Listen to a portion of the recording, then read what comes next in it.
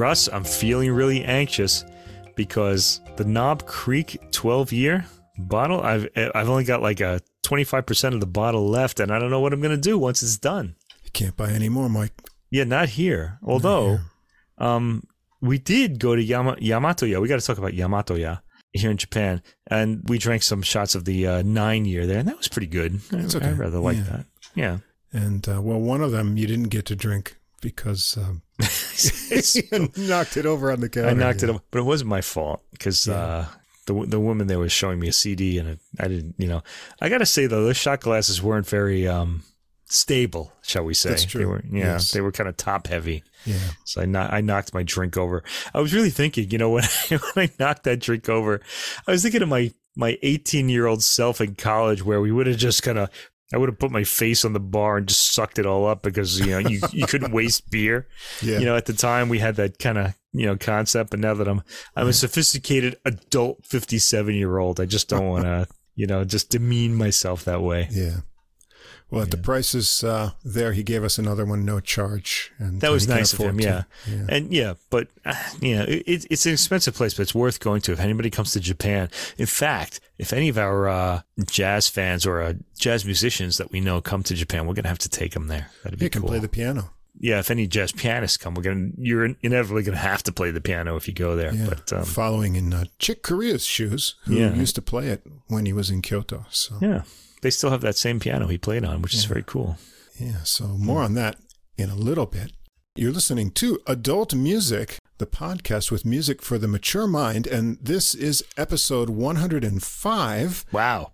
Yeah. I can't believe we did 105 episodes. And any new listeners out there, every week we bring you 6 recordings, 3 classical and 3 jazz. Sometimes we get into the outer fringes, and tonight's episode is going to be called Squeeze Me Accordionly. We're going to do something we've never done before. That's a classic title, I think. Yeah, focusing on the squeeze boxes, some different types and all different styles of music. We're going to cross some lines of genres Indeed. that we haven't done before. And so stay tuned for all of this interesting music. And any new listeners or long-term listeners, I want to remind you that in the episode description, you can find links to Spotify and Apple Music for all the music we're going to discuss. Also, at the top of the description, there's a link to the full episode playlist. All the music in one place on Deezer. That's our favorite CD quality streaming platform.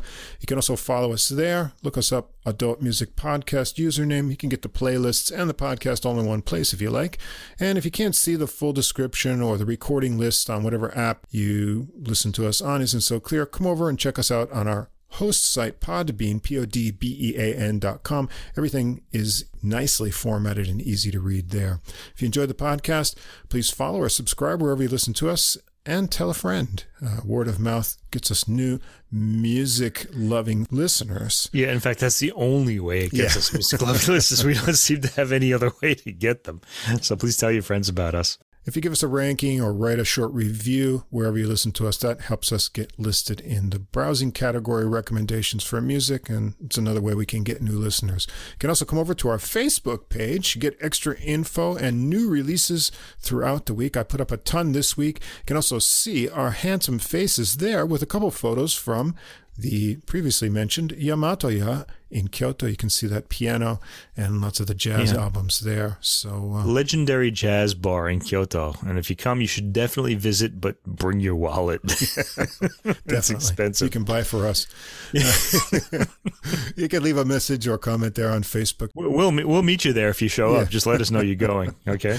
We get a lot of interaction on Facebook with artists, and we got a new friend who we featured in the podcast last week, the wonderful flute player Isabel Bodensa, who shared our podcast, and she's liked a lot of our links, and we get some nice interaction with her during the week.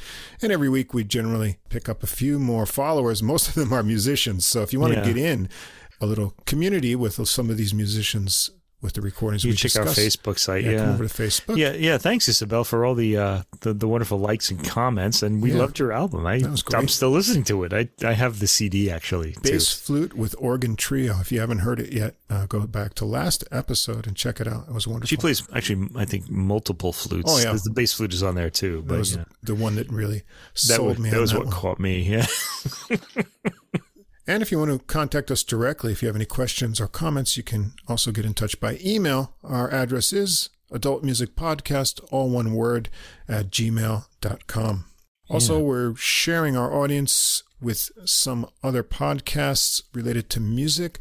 We've got Tom Gauker's Something Came from Baltimore. It's a jazz, blues, and R&B interview podcast featuring a lot of well-known musicians, some real famous ones there. So check that out. Famous Interviews in Neon Jazz. That's done by Joe Domino. He's got artists, musicians, and writer interviews.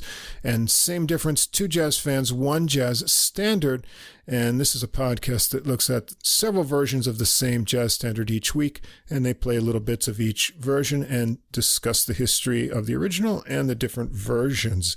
And you can find links for all of those at the end of the podcast description. Also, little audio promos will be at the end of this podcast if you stick on to the end. And you've been checking that one out, haven't you, Mike? Yeah, I've been really enjoying it too. I'm getting educated finally in these jazz standards. They're really fantastic hosts. I really enjoy listening to it. I'm now following that podcast. Oh, great.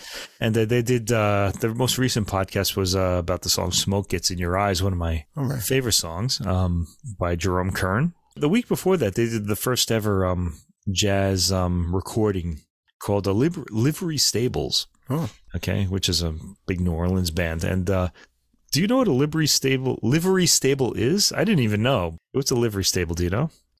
A livery stable is a place in, like, say, a city area, like a metropolitan area, where you could rent a horse, I guess, to ride. So if you needed a horse, you could just go to the livery stable and get one. And that's what the song is called, Livery Stable Blues. Okay. So something that we don't really relate to anymore, maybe, but it was pretty interesting. I got a little bit of a historical knowledge there. I was really happy about that. Yeah. Thanks, guys. I really enjoy your podcast. All right. Well, a couple more things to discuss before we get into the music, and that is we've got a big loss in the jazz music world this week, and so I'll have to get up to the piano here. Yeah, this is definitely deserving of the Dies Irae theme. Okay. Here we go. Let me crack my knuckles. Oh my God.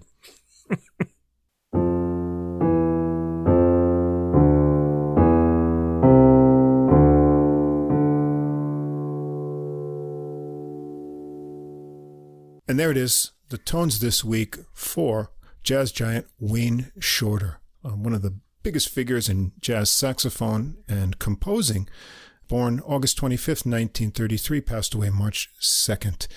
And all jazz fans will know him, but if you're not familiar with jazz music, he was born in Newark, New Jersey, graduated from New York University with a degree in music education in 1956, and he spent a few years in the U.S. Army, during which time he played with Horace Silver, and he played a little bit with Maynard Ferguson after he got out, but he started to come into his own in the 1950s as a member of and kind of the main composer for Art Blakey's Jazz Messengers. And then in the 1960s, he was a member of Miles Davis's second great quintet and also co-founded the jazz fusion group Weather Report. And he's recorded more than 20 albums as a band leader himself. Lots of interesting compositions over the years. One of the most well-respected saxophonists and composers in our lifetime. Yeah, he was still performing too. One of his albums was he had an album with Terry Lynn Carrington, Esperanza Spalding, and one other. I'm gonna forget one person. An album that was up for a Grammy this year. So he was active right to the end. Yeah. And I rather envy that because I'm just thinking about my own teaching career. I'm going to be forced into retirement at the age of like 68 or 70 or something like that. But if you're an artist, you just go until the end. Which I really feel like I missed something there. I should have become an artist. So I can just keep doing that until the end finally came. One other serious issue before we get into the music. Now, Mike's brother, Richard, is enthusiastic listener of the podcast, and he's constantly reminded us of how bad our New York accents are. Yeah. And, well, now see, Mike and I have both been in Japan for about 30 years. So I can't really tell if New Yorkers just don't talk the way they're supposed to and they've changed, or we've become fossilized sort of exports. And, we're way off the map. Now, I'm not from New York City anyway, just from New York State, so no one's going to peg me as a New Yorker. But apparently, the way we speak must be really out of line. So it's gotten so bad that Richard had to send us some authentic tutorial material to work on our accents. So we've got he actually did this. Yeah, we got listeners. Field research from Staten Island, and so we can improve our New York accent. So I promise I'm going to work on that. I've got that recording. I've also got an official Italian-American dictionary. It's Italian-American to American. And just got to go between to get all the right extra vocabulary to put in with your New York accent. Yeah. Most Italian-American words are Neapolitan slang. Yeah. Neapolitan dialect words. Although there's some Sicilian in there. I always mention at the end of the podcast, the glowing neon logo that you see for adult music is courtesy of Richard's Fast Signs of Staten Island. So now we do have a lot of listeners in New York. I don't know how many of them are in the metropolitan area. So, I don't know how many of them are in my family. I don't know. Yeah. So if any of you's listeners are in the metropolitan area and you need a sign. Listeners. And you need a sign, go see Richard at Fast Signs of Staten Island. But now, hey, no jabronis. I feel like I just moved back to Staten Island there for a minute there. I don't know. If you don't got the scroll, forget about it. You're going to get ugats. I'll keep working on it. How's that? Ugats. Oh, my God. Fast Signs. Thanks for our glowing neon logo. And with that, I think we're ready to go into the musical segment. Huh? All right. So today we start with now the thing is we're mostly accordion tonight, but we had to fill it out. I had two accordion recordings. Accordion, as we would say. Yeah.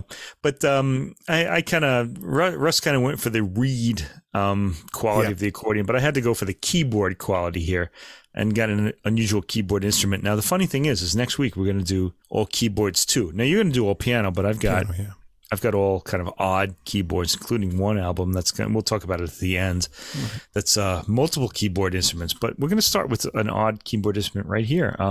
This is Johann Sebastian Bach, whose music I never get tired of listening to, and neither should you, because if you do, you've probably stopped living. You should check if you're breathing, because this is pretty much what music is going to sound like in the afterlife. Okay, I think. Hope so. Well, one would hope, yeah. Anyway, the album is just called Clavichord, I think. It's an ECM New Series album.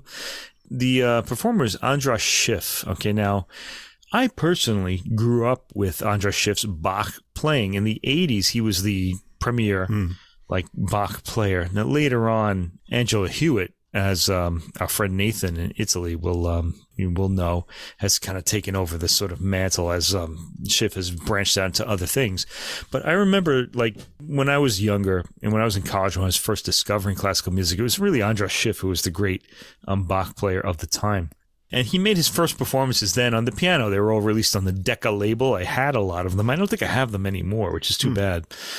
But, styles go on and whatever. But in the notes for this release, this ECM New Series release, he says his experience with the very quiet and highly intimate clavichord, which was an instrument that Bach himself had and played, goes back to 1965, the year of my birth, when he was invited by Hungarian television to play a short piece for four hands by Daniel Gottlob Türk.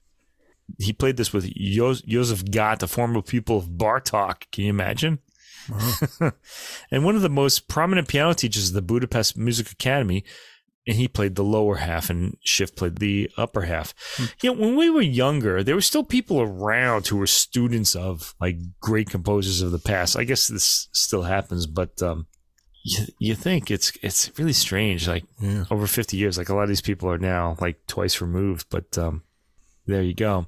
And Gott was the first person in Hungary to explore and practice the art of playing historical keyboard instruments. Now, you got to think about this. 1965, the period instruments kind of revival really took off in the 1980s, but it was already being sort of explored in the 1970s and apparently the 1960s too. And it really kind of started with a lot of, I think, England, really, like English ensembles really started kind of looking into this again in the 1970s. In the 1980s, it really took off. So anyway, Joseph Gott explained a lot to Schiff about Daniel Gottlob Türk, the composer, and the clavichord. When I was younger, when you thought about Baroque music, it was Bach, Handel, Vivaldi, and that was it. And there were books, you could read about the Italian masters and stuff like that. But now we have recordings of all of these composers from the time, and we can get a fuller picture of really what was happening, which is really nice. And it's been a wonderful sort of like years and years of discovery for me. And I'm still discovering here. And here I'm discovering what the clavichord sounds like. I've actually heard the clavichord before. I've often mentioned on this podcast that the harpsichord is a very quiet instrument. So when you're hearing it on a recording, it's you're hearing it at a very loud level because you can turn it up. And if it's in a concert hall, yeah. But here in the clavichord is even quieter than the harpsichord. This is actually true. Now, I've played harpsichords. I've never actually seen a clavichord in person, but it's apparently a lot quieter than the harpsichord is. And the harpsichord is already very quiet. If you were playing a clavichord in one room and you closed the door, people in the rest of the house or the other room wouldn't be able to hear it. It's interesting too, because oftentimes on record, harpsichord sounds giant, like they have the microphone stuck in the box. So you get this distorted. That's the case here too with the clavichord. I didn't find that though. I realized when I was listening to this, I had my volume. I rarely have it maybe at the 9 o'clock position. It's loud enough for anything. But here I had it like all the way up almost to 12 when I was listening to it. And it's as if to emphasize and impress upon you the real volume of this instrument. I found the recording level is really low on this recording. I thought, they would compensate for it, but it does sound, much quieter than even a harpsichord to me. Yeah, well, yeah, it is. Yeah, it's so you get an idea of just how quiet this instrument is. It's not really an instrument for performance, but I imagine that the microphone must have been just stuck in the instrument, in the where the harp is inside the instrument. Now, the clavichord it's a plucked instrument like the harpsichord. You have this sort of mechanism, popping out and plucking a string like it's a guitar. Right? The piano is different. It's a hammered instrument, so it's more like percussive.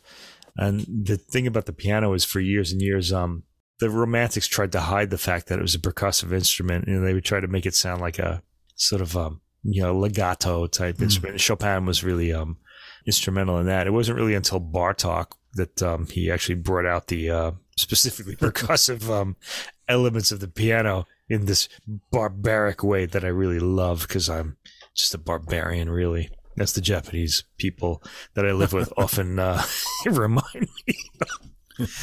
I hate this. I'm sorry to say. Anyway, Schiff is playing the clavichord on this instrument, and these are recordings of very popular pieces by Bach. We have the Capriccio sopra la lontananza del fratello dilettissimo. This is of a brother that's gonna go away. Right, it's a fairly popular piece, and it's bookended by the Chromatic Fantasy and Fugue, also a very difficult piece and one that's always fascinated me. And then in the middle, we have some pieces that all piano players have experienced, the inventions and the sinfonias, but the sinfonias are really the 3-part inventions. The inventions are 2-part inventions.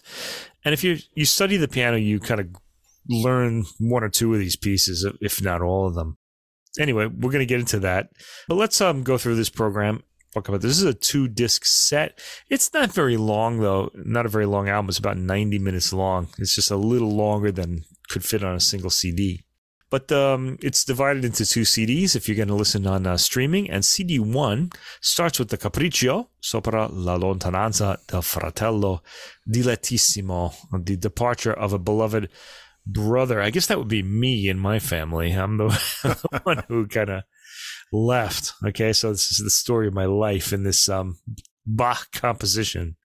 Anyway, it starts out, Arioso Adagio, and the description is a cajoling by his friends to deter him from his journey. Okay, now this instrument, the clavichord, one of the things that'll strike you about it first, it's quiet. Like, I didn't turn the volume up much. The first time I listened to this, I had the headphones on, I had it turned down really low, and I was like just lying down in bed. It was like just at the threshold of, audibility. So I just wanted to get a sense of the instrument. And then later, when I kind of wanted to talk about this, I sort of turned the volume up and had it coming through the speakers. The instrument has kind of like a springy, like boingy kind of quality to a lot, especially the bass notes. And a fuzz too. Well, yeah. Okay. So there's a fuzz to the tone, but there are a lot of other different qualities to the tone too.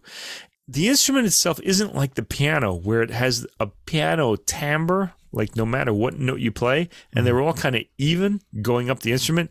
The other extreme would be a prepared piano where you just don't know what's going to happen when you push the key down. But the timbre of the instrument really varies from key to key very, very slightly. And this makes it, for me, really interesting. I really enjoyed the various kind of sounds that this instrument made, quiet as they were. Anyway, it sounds kind of like what the clavichord sounds like is kind of like a muffled harpsichord. Like if you had a harpsichord and you put like a blanket inside the harp part. That's pretty much what this would sound like. The recording is quiet, but places the instrument very close, as it has to. You would never be able to hear this otherwise. I imagine the microphone is inside the instrument here, and Schiff's phrasing and rendering of the different voices is masterful and comfortable, very appealing to the ear. Yeah, this is one of the great Bach players of my youth, and he's now, I don't know if he's 80 yet, but he's in his, I think he might be in his 60s. He makes the repeating lines reminiscent of the Postiglione of the fifth movement very appealing and memorable, which is important to do because, okay, now, this is the first track. In the fifth and sixth tracks, we're going to hear this the Postiglione call, which is the post, the person who's going to bring him to wherever he's going. It's sort of like a brass sort of horn call, and you hear it a little bit in this first movement. The second movement, representation of various calamities that might befall him in foreign parts. Schiff manages to get some seriousness out of this part as the friends try to scare the brother into staying. I do like the sound of the bass in the clavichord here. I got to tell you, this was never going to work for me because I really had to get out. I wasn't really afraid of what was going to happen outside in the world. Anyway, third movement, Adagiosissimo, general lament of his friends. And this is amazing how well this spacious, slow piece comes up with real feeling. Schiff manages the illusion of sustain very well via his phrasing. And that's really what I've loved about him for so many years. He's just really fantastic in his understanding of Bach and the phrasing. I'm really pulling out a lot of like elements in this that are really kind of drawing me to the piece. And I think if you've heard this piece played on the piano, you might want to hear this and then go back to the piano version to kind of, you'll get a lot more out of it, I think. There's a lot more sort of detail. The fourth movement is called Here Come the Friends as they see it cannot be otherwise and say farewell to him. This is very brief, many arpeggios. Fifth movement, Aria di Postiglione. The Postiglione is heard at the 4-second mark, and we hear an allusion to it in the first movement right at the end. It's charming, and Schiff plays it modestly. Some people really make it stand out, as it's easy to hear and can easily get annoying. Okay, people play it a lot. And then there's a fugue in the sixth movement, Al Imitazione di Posta. Schiff accents the repeated notes and makes them stand out, and there's an emphatic quality to the playing in this movement. It draws our attention, as I guess, to the Postiglione's call, which peaks out on occasion. I enjoy the way this particular performance of this movement came across. Schiff managing a lot of expression through touch and accents. This really kind of made me like this piece a lot more. It's not a piece I'm terribly familiar with, although I've heard it several times. It was nice to hear it on this instrument. Okay, tracks 7 through 21 are the two-part inventions, BWV 772 to 786, I guess. If you play the piano, you probably played at least the C major, one of these. I played 3 of them, I remember. And they're sort of exercises to get the two hands to be separated from each other on the piano. The first one, C major, man, this is always going to be the one that the entire set is judged on because everybody has played it who's ever played the piano. And Schiff ornaments this, the first 3 lines of this, the first lines of this famous work. It comes across as memorable and amiable at the slower speed that Schiff uses. Like, I always remember this as being da-da-da-da-da-da-da, but he plays it at a slower speed than that. I like the way the quality of sound changes in the higher end of the instrument. There's an odd thing about this instrument, the clavichord, where the different registers have sort of different qualities to them. So it's almost like there are different instruments being played. I thought that was really interesting. Anyway, number 2, let me say, muted light-fingered opening that grows more solid and luminous as the piece progresses. So far, it's like hearing these often heard and played pieces for the first time. And for that reason alone, you might want to hear them. Just the freshness that comes out of these. The high-end melody has a snapping quality on the strings. Number 3 in D major has a complex opening, played at a faster, but not very fast, speed, and all of the voices stick out. Number 4, this takes off. The rapidly articulated notes each have a snap to their attack that makes the textures easy to follow, and Schiff's shaping of the phrases is very fine, as we would expect from him. You know, his wife, by the way, is a Japanese violinist, and he'll love it. I have it on some kind of authority, like with people I know here in Japan, that Schiff likes playing, when he comes to Japan, he likes to play pachinko. Really? I may have mentioned that before. Yeah, but he has a Japanese wife, so he'll come to Japan often and play, and he apparently likes pachinko. Can you imagine? They're very noisy, sort of bright, flashy kind of places. The noise parlors. And the smoke will drive you crazy. Yeah, we had in my house when I was growing up, we had a pachinko machine from the 70s, I think. Yeah, I remember they were popular back then. Yeah, they had a lever then, but now they have like a knob that you kind of fire the balls out of. But I've always thought, like, I've been in Japan for about 30 years now, and I've never been to a pachinko parlor. I just can't bring myself to go into one of these places because they're just so bright and off-putting. Oh, I played twice, yeah. I should go once just for the experience, but I just can't. About 20,000 yen the first time I played. Yeah. And then the next time I lost about that much. So I just How does that happen, though? Yeah. Because it seems like the first time people go, they always seem to win. I think they kind of trying to get you, rope you in. But how do they know? That's gambling, Is but it? I just can't handle the noise anymore. So maybe you got to be like one of those like billiards players where you go in and say, "Oh, I've never played billiards before," and then you just kind of clean the table. I'm going to be looking for him in whenever I walk by a pachinko place now. If we ever get together with him, we'll have to go together because I would like to go once, but I'm just too. I can't bring myself to walk into one of these places. Anyway, track 11. This is number 5, an E flat major, invention number 5.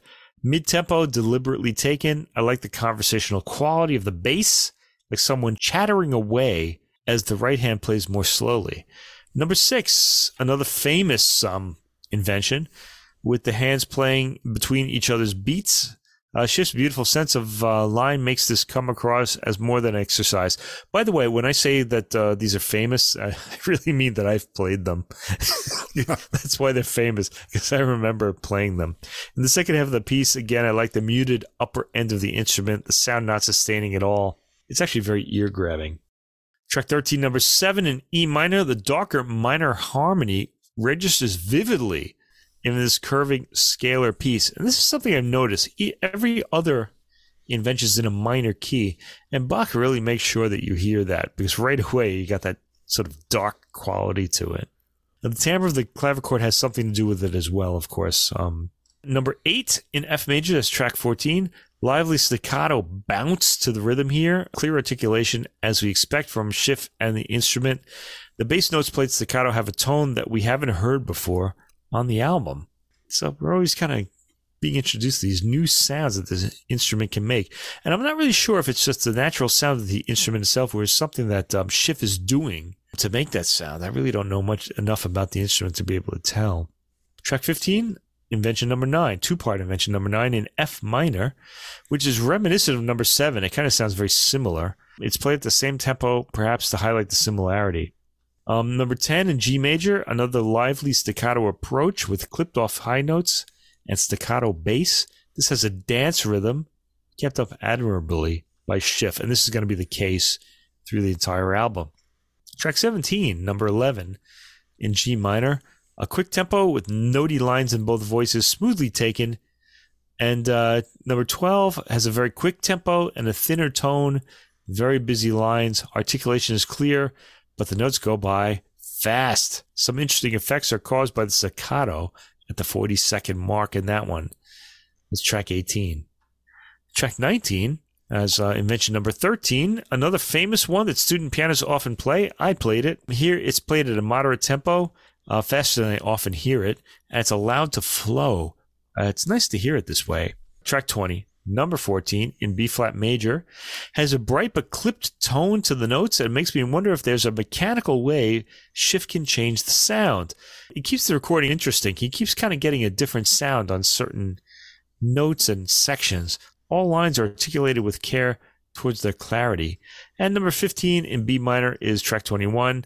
This is played as a march rhythm with strong accents in the bass. The march feel breaks up as the fugue plays out until we reach the beginning of the theme again. It's a clever way to get the listener to recognize the theme, putting in that heavy kind of march rhythm. Tracks 20 through to 25 are the 4 duets, BWV 802 to 805. Now, a duet is going to be like an invention. It has 2 contrapuntal voices in it. Number 1 in E minor has a thin tone. The opening theme is played memorably. Hearing this on the clavichord makes the lines stick in the mind as they come across sounding vivid and fresh on the instrument and with Schiff shaping them. Duet number 2, the opening theme is hesitantly played before it really takes off with its repeated line in the lower voice. And it gets really chatty as the note values speed up. It sounds like there's a mute on the instrument for the next section at about the 50-second mark. I really have no idea. I really don't know what clavichords have on them. But it sounds like there's a mute there. Duet number 3 in G major has a gentle approach, played with a bit of a hush over it, with tiptoeing eighth notes in the right hand and a shyness to the bass tone. There's a bit of a dance quality to it. And track 25, number 4 in A minor, duet number 4. High speed line of the bass, the right hand comes in and matches it with those clip tones again that I rather enjoy. This one's naughty and intellectual, but don't let that put you off. Track 26 is the Ricercar à Trois, I guess, from the musical offering BWV 1079. This is a 3-voiced fugue, played at a very slow tempo. Increasing note values gradually speed the piece up. It's a contrapuntal marvel. This was written near the end of Bach's life. Even by Bach's standards, it's pretty amazing, and registers well on the clavichord.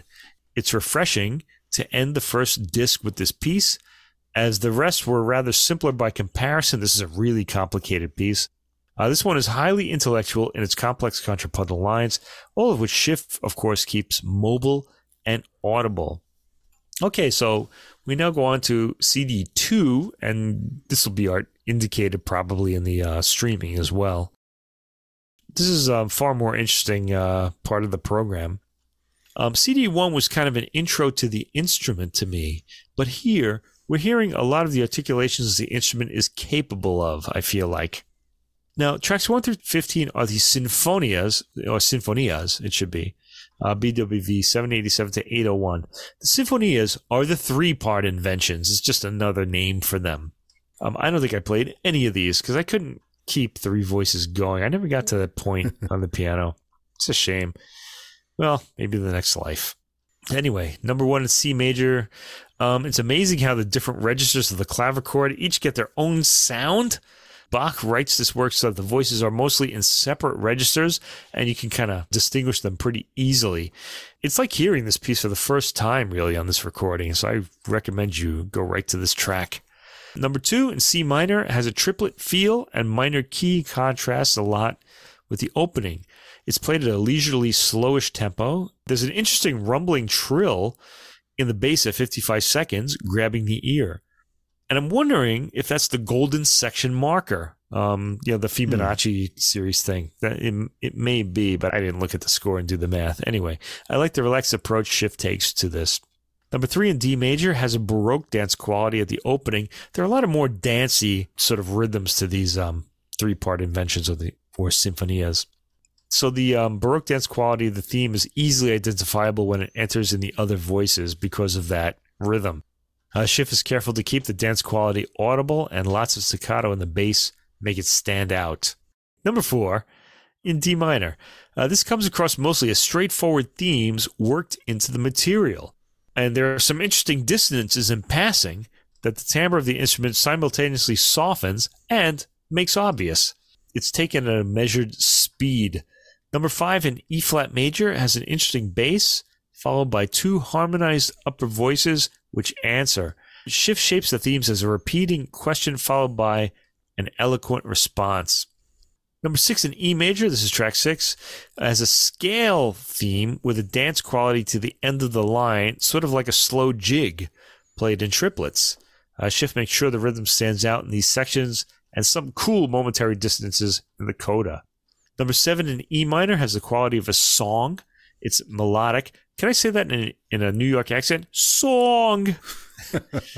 Anyway, it's melodic, and the accented way Schiff plays this makes it sound like the lute is being invoked in the beginning. What we've been hearing on this album is how varied the sound of this clavichord can be. So this kind of has a lute quality to it, like a plucked instrument. Number 8 in F major is a Baroque dance, strongly articulated with full tone on the clavichord, played with a lot of staccato. Number 9 is a slow tempo with a spacious theme and lots of space in the harmony. And this piece has some odd harmony and intervals in it, which Schiff, of course, emphasizes, and which, of course, I really loved. Number 10 in G major has a flowing scalar theme with quick articulation in the flowing lines between voices. Impressive smoothness from Schiff here in this piece. Number 11 in G minor, the minor key really jumps out at you at the beginning. It has a winding theme where one voice answers the previous voice's offering.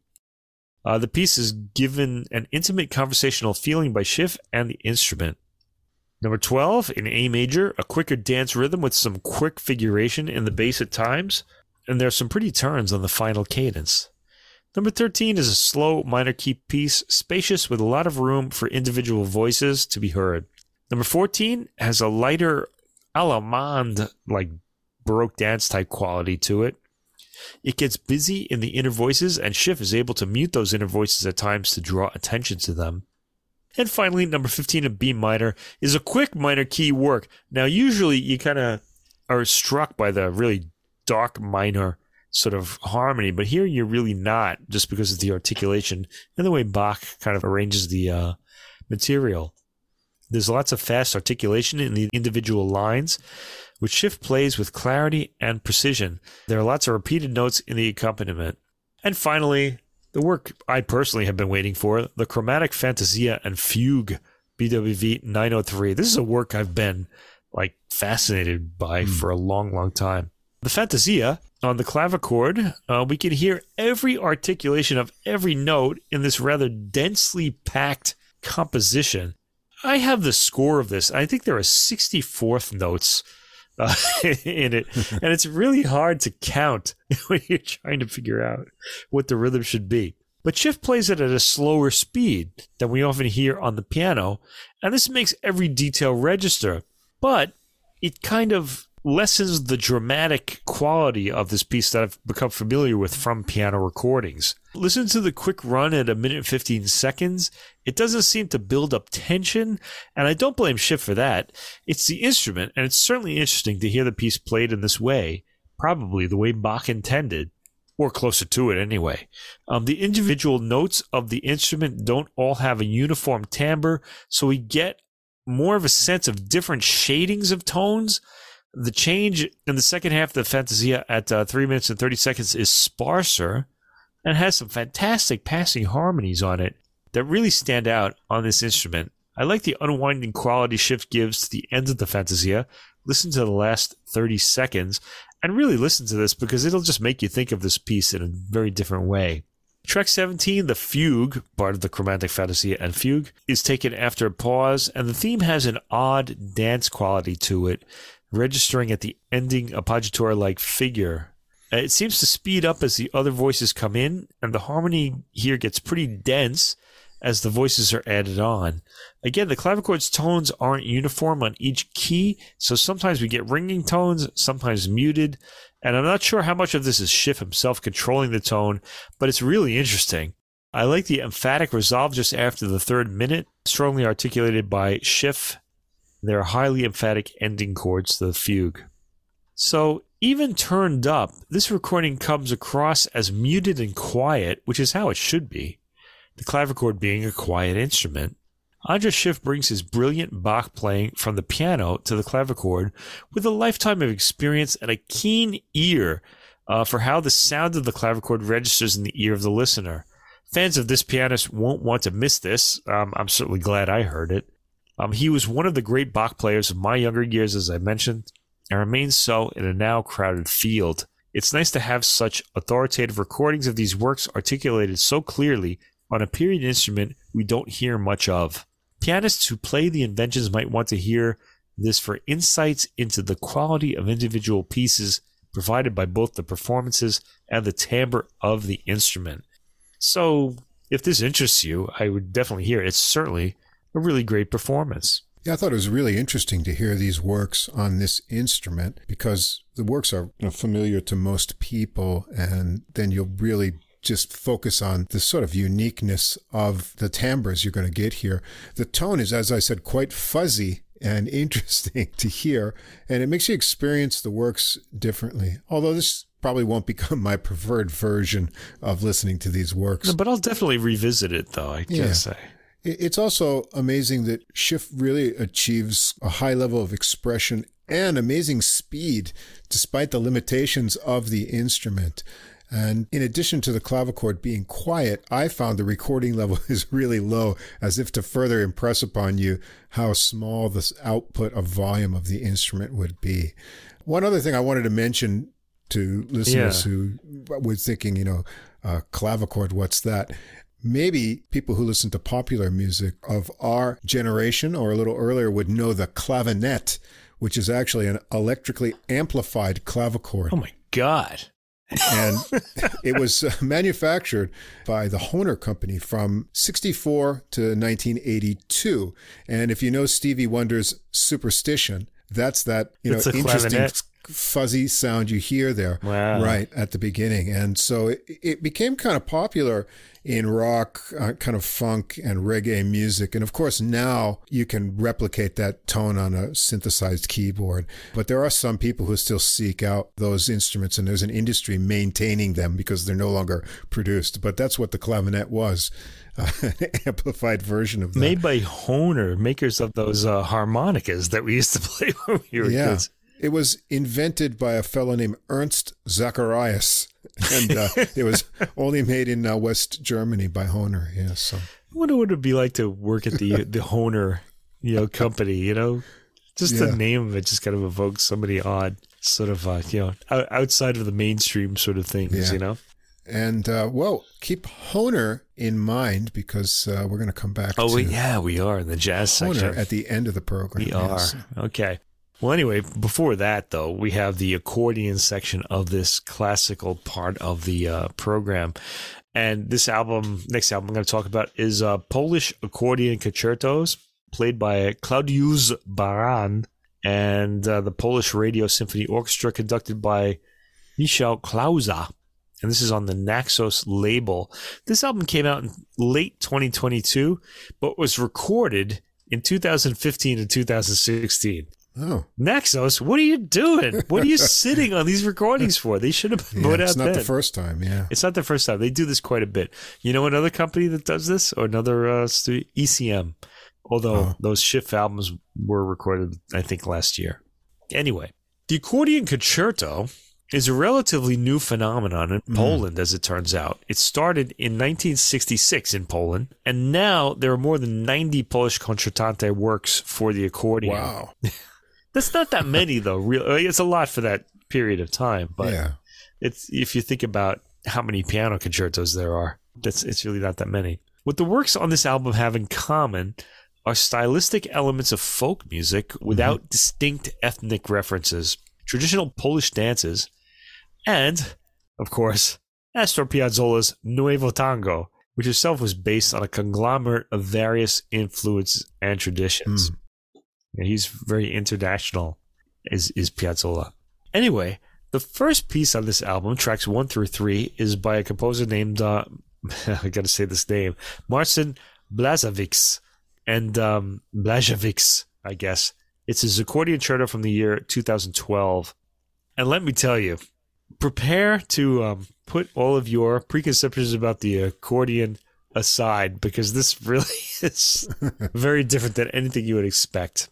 It's a 3-movement work, and the first movement is marked Andante ma agitato. It starts with a chugging rhythm, ending with a sustained chord. A repeating, eerie string pattern follows. The accordion comes in surprisingly at the 32-second mark with a startling gesture, loudish and rather ominous, like the opening. I should say loud or loud-ish.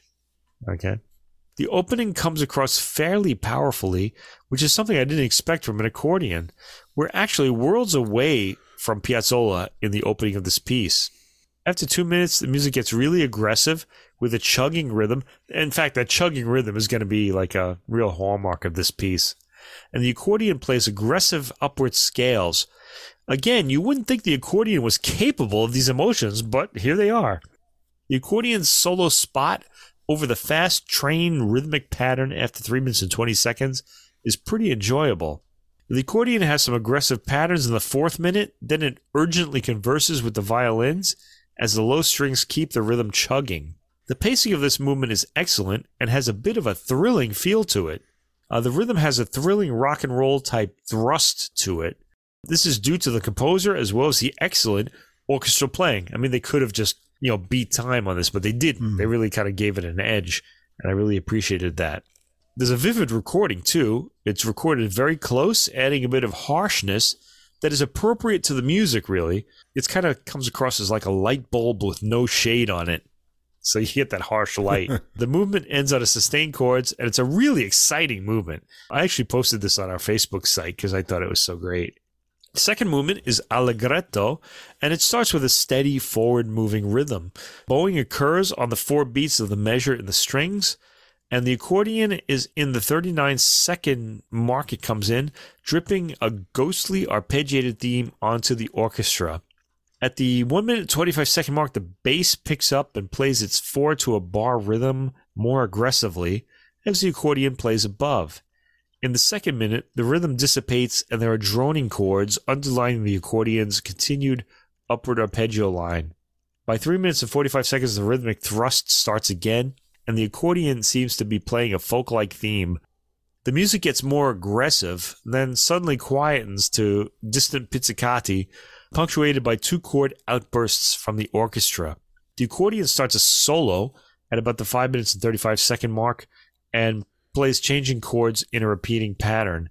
At the 6 minute and 10-second mark and after, we hear the ghostly strings again and the 4-beat pattern in the bass. The accordion comes in with its light, wafting theme. There's an edge to the tone of the orchestra's response to the accordion's lines. Listen to in the 7th minute, and the piece ends with the accordion's last note drifting off as the 4-beat rhythm simply ends. I use this word thrust a lot in this piece because it really does have like a sort of like aggression. I think it's a good word to describe this piece. Anyway, the 3rd movement, Allegro con fuoco, has an urgent aggressiveness to the rhythm at the opening. The accordion comes in playing what sounds like a dance melody. Again, we get fantastic forward thrust, there's that word again, from the lower strings to propel the music and create some excitement. Okay, so when I hear the word thrust, you might be thinking of maybe something sexual, but I think I'm kind of going for something like an engine, kind of like pistons firing or something like that. It kind of has that sort of momentum to it. At 1 minute and 40 seconds, we're hearing a melody in the orchestra that recalls tango themes. At the 2 minute and 10 second mark, we're hearing what's called bellows technique in the accordion as the instrument hyperventilates out its repeating chords. So you have these chords and there's like a quick back and forth movement. Yeah. It would be referred to as bellows technique. This is a new idea for me, actually.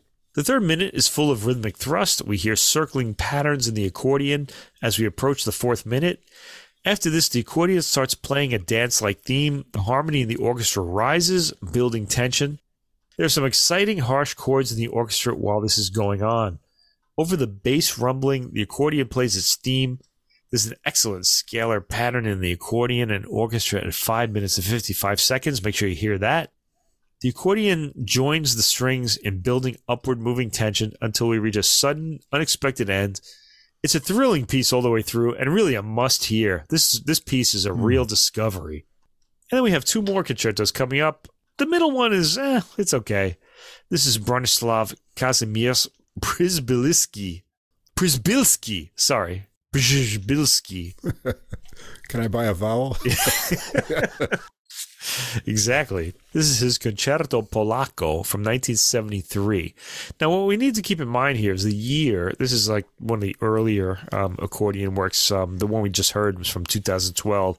So he's had a lot to build on by then. Anyway, the first movement, Allegro Scherzando, starts lightly with a cheerful folk-like flow. Themes are introduced. Then the accordion comes in, repeating the first of these themes at 49 seconds. Really adding an entirely new dimension to the familiar timbres of the opening orchestration. The opening theme goes through several iterations and extensions as the accordion and orchestra mix timbres. At the 3 minute and 35 second mark, we break away from the opening theme. The music quietens and there's a solo cadenza for the accordion with some impressive 2 hands on the keyboard technique, bellows technique, and keyboard speed. This section is a showpiece for the soloist, Claudius Baran. It's very declamatory. It's not flowing like the opening, though. In the 5th minute, the opening theme returns. There's a buildup of tension through the harmony and increased speed to the end with a quick descent leading to the satisfying final chord. Second movement, Tempo rubato, molto espressivo. The accordion opens this movement with a thin tone that thickens in a crescendo-like fashion. He really has a solo until the 1 minute and 17 second mark, when the dark lower end of the orchestra plays a foreboding theme, wave-like in its motion. The accordion responds solo again with chords and a tail-ending phrase. The orchestra and accordion trade lines, the accordion coming in solo, answering the orchestra. They sometimes intermingle, and the music gets a bit disturbing harmonically. Listen to the accordion's harmony in the 4th minute and the sludgy patterns in the bass that's accompanying. This movement remains foreboding throughout, with the accordion soliloquizing in a worrying way. Listen to the 6th minute for that. The movement ends with 4 thin accordion notes followed by some kind of resolve in the high end. The 3rd movement, Presto, has booming timpani followed by rushing strings. The accordion comes in to complete the idea begun by the orchestra. There's some great accordion technique in this movement. Listen to the use of the bellows after the 1 minute and 30 second mark in the accordion's descending patterns. The rushing strings in the beginning come back quickly at around the 2 minute and 53 second mark in this rather brief movement. It feels like the material is heading to an end rather early on, but that ending is extended a bit with extended phrases and a buildup of tension until the mighty release provided by the final tonic chord. The last concerto on this is called Concerto Classico, and it's by Mikołaj Majkusiak. And again, apologies to all of our Polish friends if we're not pronouncing these names. A new language to butcher this correctly, week. Yes. Polish. Yeah. Anyway, Majkusiak was 17 years old when he wrote this piece. Oh, my. Yeah. Wow. What was I doing when I was 17? I was like still trying to get a girlfriend, I think. You still try it today. Still try it today, in fact. Any ladies, write in. Yeah, please write in. I'm a handsome guy. Anyway, the Classico in the title shouldn't be taken too literally. Classical styles are treated ironically in this concerto, and indeed they are. This is actually a pretty rhythmic and exciting piece, just like the opening concerto that we heard. The first movement, Allegro ben ritmico, has a timpani roll for the opening, and the accordion comes in right away with agitated arpeggio figures. There are harsh chords in the orchestra, making for dramatic, attention-grabbing opening. The orchestral part is loud and powerful, as the accordion, often answering the orchestral statement, plays prettily and sometimes agitatedly. At 1 minute and 47 seconds, there's some bellows technique on display. At 2 minutes and 38 seconds, there's a new section as the music quietens. The accordion plays with the bellows technique, and the orchestra plays the legato line in response. The agitated rhythm appears again at 3 minutes and 15 seconds in the accordion. And here, there's some impressive rapid repeated notes and a long run to a high note. At the 3 minutes and 40-second mark, the accordion is playing a rapid repeated note in accompaniment as the orchestra melodizes. The accordion then grabs the spotlight for some virtuoso keyboard work. There's a powerful ending with the violin playing a rapid downward figure as the orchestra crescendos towards the final big chord. The second movement is labeled lento drammatico. It's the slow movement. And the accordion opens this movement solo with an attention-grabbing dissonant line. It settles down into something more traditional by the 45-second mark. Then at 1 minute and 5 seconds, it starts an arpeggiated bass line with trills in the keyboard hand. An upward arpeggiated figure starts in the second minute where the orchestra comes in. The orchestra echoes the line.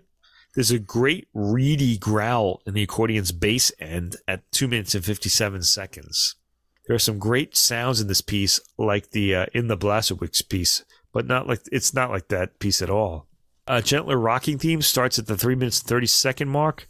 Then by the 4 minutes and 23-second mark, there's a crescendo tension buildup in the orchestra with rapid descending arpeggios in the accordion. The accordion keeps a running commentary going over the orchestral rhythm. The accordion's high end is very pretty over strings hitting their strings with the bows at 5 minutes and 10 seconds. It's a remarkable moment. The slow 4/4 rocking rhythm comes back towards the latter half of the 4th minute, and the accordion gets a solo over a harp playing the arpeggiated bass line at 6 minutes and 30 seconds. A pretty line at 7 minutes and 30 seconds turns into a harsh buildup of tension, with the accordion playing some impressive octave figures at peak tension. Bellows technique over a droning bass note leads us to the end of this movement. Did you get that left-right panning on the kind of bellows thing? I was listening in headphones to this one, and you sort of suddenly get this kind of hypnotic left-right panning. I don't know if they must have done it intentionally with like a stereo microphone for the accordion. I thought that was pretty interesting. It's funny. I didn't notice that here, but I noticed it on one of the jazz albums, which we'll talk about when we get to. That's pretty interesting, though, because a lot of these setups are like 2 mic setups, so they're kind of like ambient mics, kind of left and right. And you say it might be intentional, but could it possibly be the accordion player, like just kind of twisting his waist back and forth? I don't know. It really struck me as something you don't usually hear in a classical recording, but I'll have to listen to that again. Check it out again. Yeah, I'll do that. And you do that too, listener, let me know. The third movement is Presto con fuoco, and the previous movement moves directly into this one with a mid-tempo chugging rhythm. They like those chugging rhythms, these Polish accordion composers. Anyway, banging chords have the accordion playing descending figures over it. There are more impressive virtuosic lines by the accordion in the first minute. There's an impressive orchestral trill at about the 3 minutes and 20-second mark, and a cool croaking bass note in the accordion at 3 minutes and 30 seconds that I really enjoyed, I have to say. I actually didn't realize that the accordion had such a high range as we hear in the latter half of the second minute. It made my ears ring. Aggressive rhythm continues after this, and with the accordion playing a theme with lots of displaced accents. Interesting orchestration of this movement, and really throughout this work, though it really stands out for me here, the orchestration. The accordion gets a cadenza at the end in which he plays an excitable rhythm-based passage on chords. There's an impressive bellows technique again, and the orchestra builds up a wild pattern, and the piece ends on an unexpected accented chord. that doesn't resolve the tension built up. It's a really excellent piece. So in this case, I really liked the first and the last pieces. The middle one was very good, but I think the two really exciting ones are the first and the last. It's all music that will make you rethink the accordion. It doesn't have any of the Piazzolla tango sound or the romantic sunny day in Paris feel that we often associate with the accordion.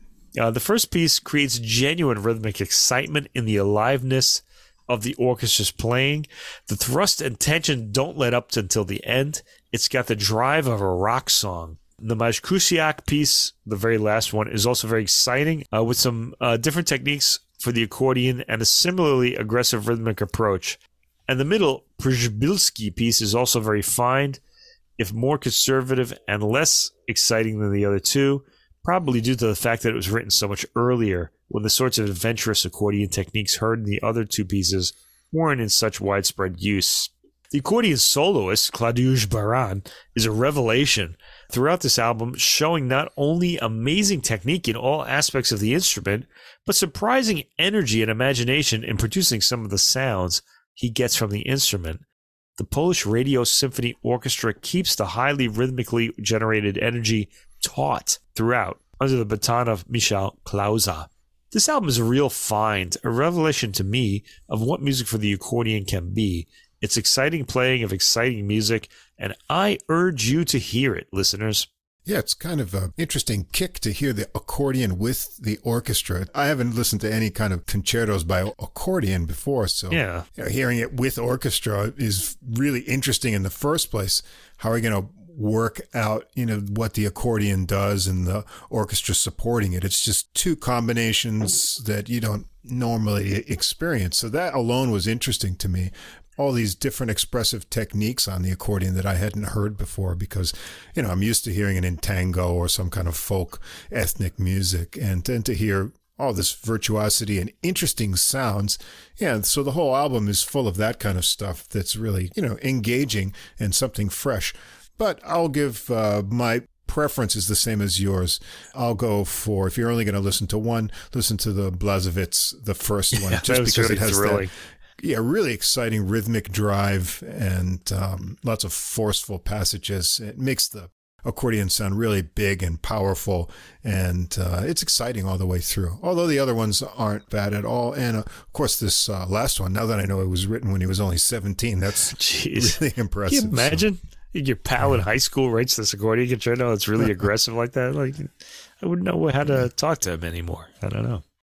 Anyway, the third classical album tonight is going to be a contemporary composer, Artūras Maskats, who's Latvian. And again, apologies if I haven't said his name correctly.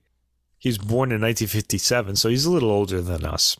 And this is a program of his works: accordion concerto, a tango, Cantus Diatonicus, and a piece called My River Runs to Thee, based on an Emily Dickinson poem. The accordionist is Ksenia Sidorova, I guess, Latvian National Symphony Orchestra, conducted by Andris Poga, and this is on the Ondine label. The booklet notes claim that Maskat's music is instantly recognizable for the large interval leaps in his melodies. I don't know. I'll believe them, I guess, but I didn't really, this didn't really register so much with me. Probably because I'm hearing this for the first time, though. Okay, the first piece on this is a tango. It's a piece called Tango, composed in the year 2002. And the accordion soloist here is Artūrs Noviks, so it's not the soloist listed on the album. This apparently is one of the most popular classical music works in Latvia. In fact, the booklet goes so far as to rank it as the second most popular work of Latvian symphonic music. How would you know that?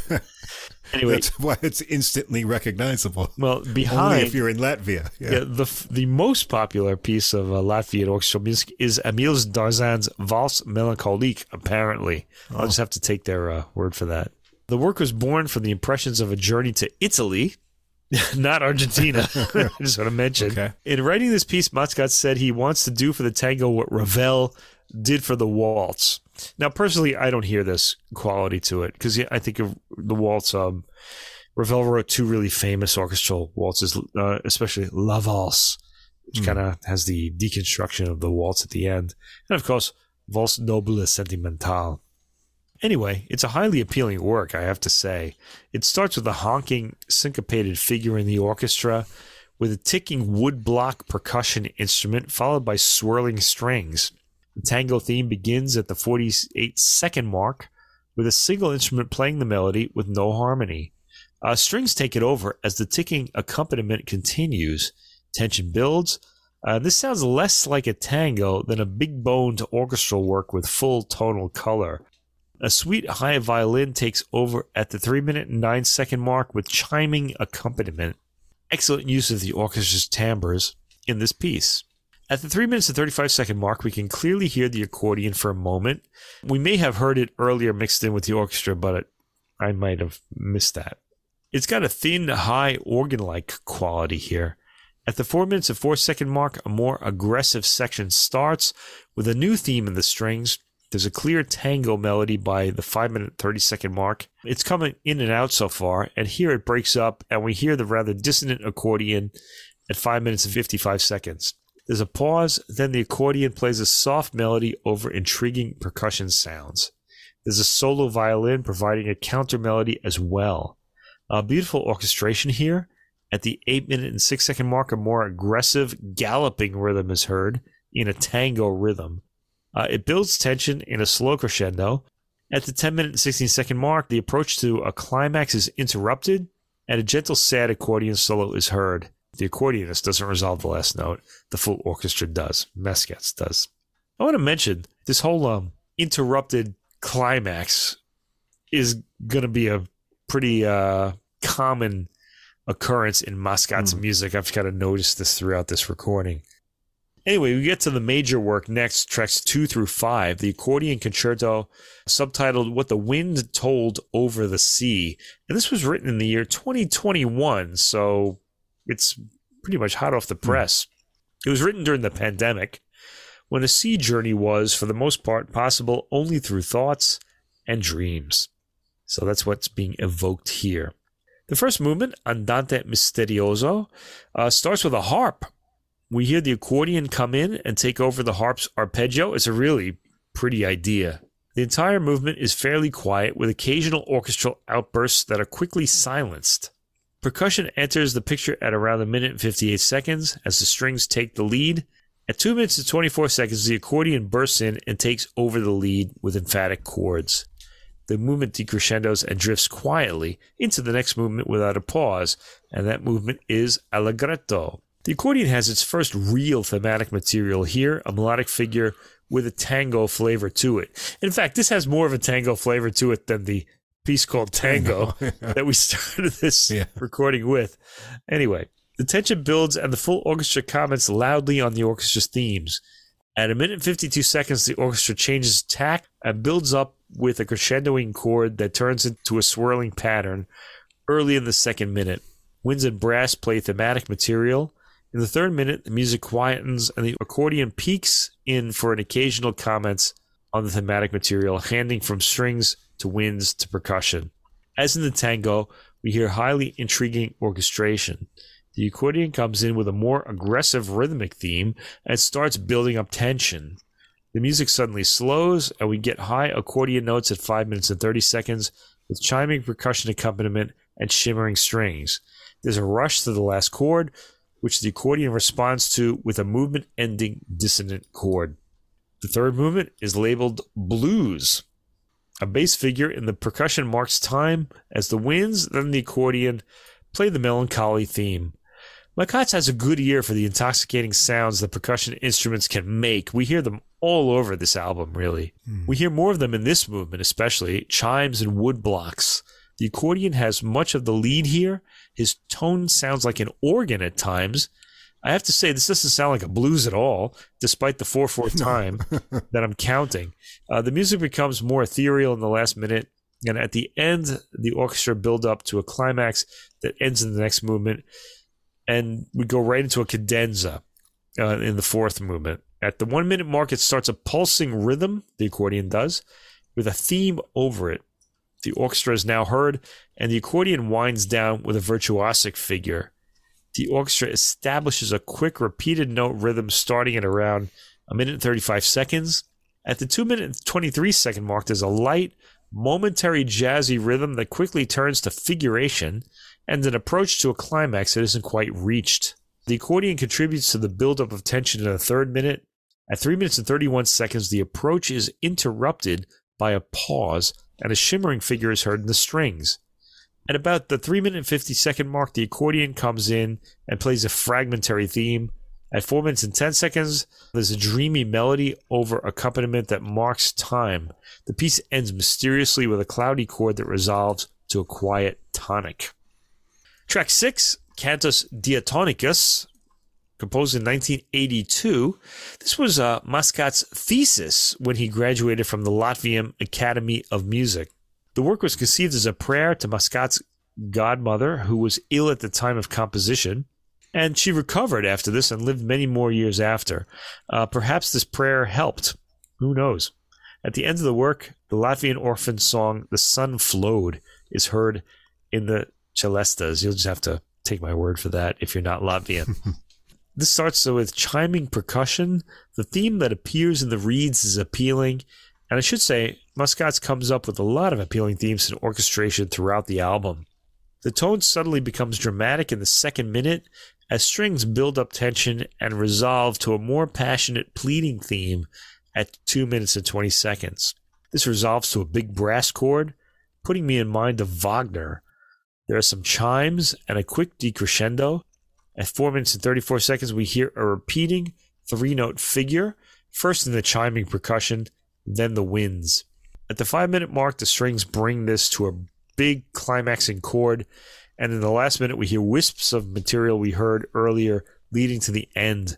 Very pretty orchestration in this piece, especially in the gently chiming percussion. This must have really been some thesis. Give this guy his degree. Absolutely. The last work on the album is called My River Runs to Thee, written in 2019, subtitled Homage to Emily Dickinson, the American poet of the 19th century. The title, My River Runs to Thee, comes from the first line of a poem by Emily Dickinson, and this is the whole poem. It goes, My river runs to thee, blue sea, wilt welcome me. My river waits reply, O sea, look graciously, I'll fetch thee brooks from spotted nooks, say, sea, take me. A lot of E sounds in that poem. Anyway, it starts with woody percussion and a distant melody in the clarinet. Strings come in with a high chord, creating a halo effect in the melody. A gradual crescendo has been occurring since the opening, building up enormous tension that is not resolved, but deflected away to a new key or key area at around the 2 minutes and 43 second mark. This is kind of a hallmark of Mascat's style, the unresolved crescendo, the climax that isn't reached. The music calms here, and we hear mysterious wind chords and a high piccolo melody, I think. I think that's a piccolo. It emerges for a while in the 4th minute. Then in the 5th minute, the texture turns to something more rhythmic and wave-like, with various fragmented themes playing over that. It's a very pleasant section of the piece, and it sounds like it's in 6/8 time. At the 7 minute and 8 second mark, there's a pause, then a darker, more mysterious section begins, with quiet but harsh wind chords. The percussion is back, outlining a rhythm picked up by the bass. Low, reedy winds play thematic material, and the violins respond. This section crescendos to some unstable, tension-building material. By the 10 minute and 24 second mark, we've reached peak tension, and it isn't released again. Instead, the music suddenly quietens, and there are rushing bass lines with sustained thematic material heard above. Rushing waters beneath, stable sky above is the image that I got from this. The music becomes unstable again and crescendos in the 11th minute. There are stabbing chords as we go forward. The next attempt at a climax is at 12 minutes and 18 seconds, and we get a chord that stops the music with a metallic percussion note ringing out. There's a pause. The percussion of the opening begins again, and we hear a theme on a reed instrument, which is probably an English horn. The cello takes over its melody, and the music is very quiet now, mysterious and calm. There's a quick buildup of tension starting in the 14th minute, but it dissolves into starlit twinkling percussion with a sustained string chord playing quietly underneath. The piece ends on a sustained strings that naturally fade out without a sense of finality. And that's it. And I have to say, it looks like I found another Latvian composer after Pēteris Vasks to keep my ear out for. This was an enjoyable album of contemporary works. Muscats has a good sense of melody that catches the ear when he wants to, as can be heard in the opening tango. I can understand why it's such a popular piece in Latvia. It really should start traveling the world. The major work here is the accordion concerto, of course, and the accordion isn't an instrument like the piano or violin where you can hear the soloist making a real effort. The effort is there, but the accordion by its nature doesn't sound like the soloist is pushing its limits, though it probably is, especially in the fourth movement. Muscat's Cantus Diatonicus is straightforward and immediately appealing, despite its being a work written as a thesis, and the final work, My River Runs to Thee, is atmospheric and at times dramatic. Muscats has a nuanced sense of orchestral tone color that draws the ear readily. The music is all inviting, and I recommend you hear this and get to know a contemporary composer you've probably not heard of if you live outside of Latvia. For a contemporary collection of works, I thought this is really easily approachable. You know, people who think, oh no, contemporary, scary. No, this is... I'm going to get those people back. Looking at my notes, the adjectives that come up most often again and again are colorful, dreamy, and rich in timbre. So I'm starting to get an idea that there is kind of a Latvian tonal kind of character with Vasks and that. And it's just a really nice blend of sounds and use of the tones of the orchestra. I found everything here really pretty and having a real dreamy kind of nature to it. And sometimes it gets really thick and dense, but in a really good way. And then the different colors reveal themselves.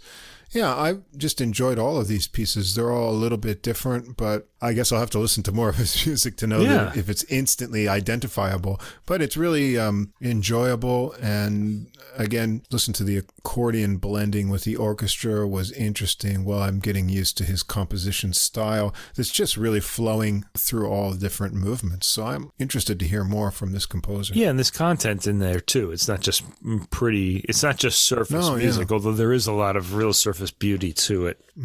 So I recommend it. New composer for you listeners. Muscats. Yeah, let's hear some more. I'm curious as to what else he's written. Yeah, I am now too, to be honest. Yeah. Over to jazz time, and we're going to keep the Squeeze Me theme going for 2/3 of the program anyway. And when Mike told me, hey, we're going to do an accordion episode, oh, really? And, once in a while, I get some accordion recordings come through, and I happen to have a couple. I had one more that I didn't care for so much, but these two are quite interesting and enjoyable, and we're going to go off into some sort of diversions in musical styles for both of them. Indeed. We're going to start out with a recording called 1,000 Pebbles, and this is by the Ben Rosenblum Nebula Project, and the label is listed as One Trick Dog Records. What is our One Trick Dog? I'd like to know. I don't know. This came courtesy of Anne Braithwaite, who sends us promotional recordings. And I had this one. We had this one for a while. Yeah. And when I first heard it, I said, this is really interesting, but what am I going to pair it with? I had no idea. And then Mike to the rescue. There you go. Mike to the rescue. And so it sees an episode. I'm kind of glad I dug into it a little deeper because it's quite interesting. I thought so too. Yeah, so this came out in February 10th it was released. So Rosenblum is a New York native, born 1993, so he's still quite young. He's got a BA from Columbia University, and while he was doing that, he was studying piano at Juilliard with Bruce Barth, a pianist that we like a lot. Pretty fantastic pianist, yeah. Yeah. Frank Kimbrough. And I started to focus on accordion as well about 7 years ago, studying with Brazilian master Vitor Gonçalves. And this is his fourth album as a leader, and I think it's the second one from this Nebula project, first recording in 2020, Kites and Strings. And now here, get ready, you got influences from Bulgarian vocal polyphony, Northern Brazilian party music, Afro-Caribbean rhythms, and traditional Irish music. And you'll be able to pull them all out when you hear this. With a lot of interesting jazzy material as well. As part of this Nebula project, we've got Rosenblum on piano and accordion, Wayne Tucker on trumpet, who impressed me a lot on this recording, Rafael Rosa on guitar, Jasper Dutz on various reeds, alto sax and bass clarinet in there, which always sounds good. Marty Jaffe on bass, Ben Zweig on drums, and Javier del Castillo on tenor sax and flute. And flute in the mix too gives this recording some nice timbral variety that I like. And we're going to start out with an interesting one. There's a lot going on in these pieces, so I'll have to just sort of summarize some of the events that happen. We start with Catamaran, track 1, and this begins with some solo piano from Rosenblum. There's a left-hand ostinato to get things going. It seems to be in 4/4, but the rhythmic figure has this fun and tricky little skip to it that adds anticipation. And he adds a bright right-hand melody on top of that with nice spaces between his phrases. Jaffe's bass joins in, adding some deep pulse, and Zweig adds some cymbals to that. The horn lines with soft stabs on the upbeats come in for more sense of forward motion as the melody goes round, with the guitar doubling the line as well. The horns get some more flowing lines into improvised exchanges that become conversational. Sounds like both tenor and alto sax, so I assume it's Dutz on alto here. The harmonies create a kind of uplifting mood, and the horns join together again on more flowing lines. Things get soft again after 4 minutes or so for some relaxed solo piano without the ostinato. Bass and cymbals join in, adding steady movement as Rosenblum builds up the intensity with running lines. It sounds like here it's gotten into an alternating 5/8 and 6/8 kind of pattern, or 11/8. The horns add backing lines, building it up more. And the next section becomes more drivingly rhythmic with staccato horn lines over subdivided piano chords and a real insistent bass and drum kind of playing. And it seems now to be more evened out into 6/8 or 12/8. The horn lines get into more moving lines with syncopated interval starts, and then suddenly you're going to end up in Ireland with an accordion jig. This was really weird. Yeah, the others joined in on that dance. It sounds like some flute on the melody too, to a very happy ending. So lots of fun changes and a very interesting arrangement to get things started. If you thought that was odd, look what's coming up next. Yes, boy, this was really something. Really cool. Bulgares, yeah. Which I guess is taking us to Bulgaria. And speaking of 11/8 time, that's what this one starts off. Really, I couldn't count this. I couldn't figure this out. Some rhythmic and modal accordion from Rosenblum, setting up a very ethnic mood. Then bass and drum join in. Also some cool, grungy sounding rhythm guitar from Rosa in there. And then suddenly Tucker is up for a trumpet solo while the accordion switches to softer swelling. And you could almost be in a Morricone movie with this theme that's coming out here. I said this is more Spanish, though, than it gets a Spanish tinge to it.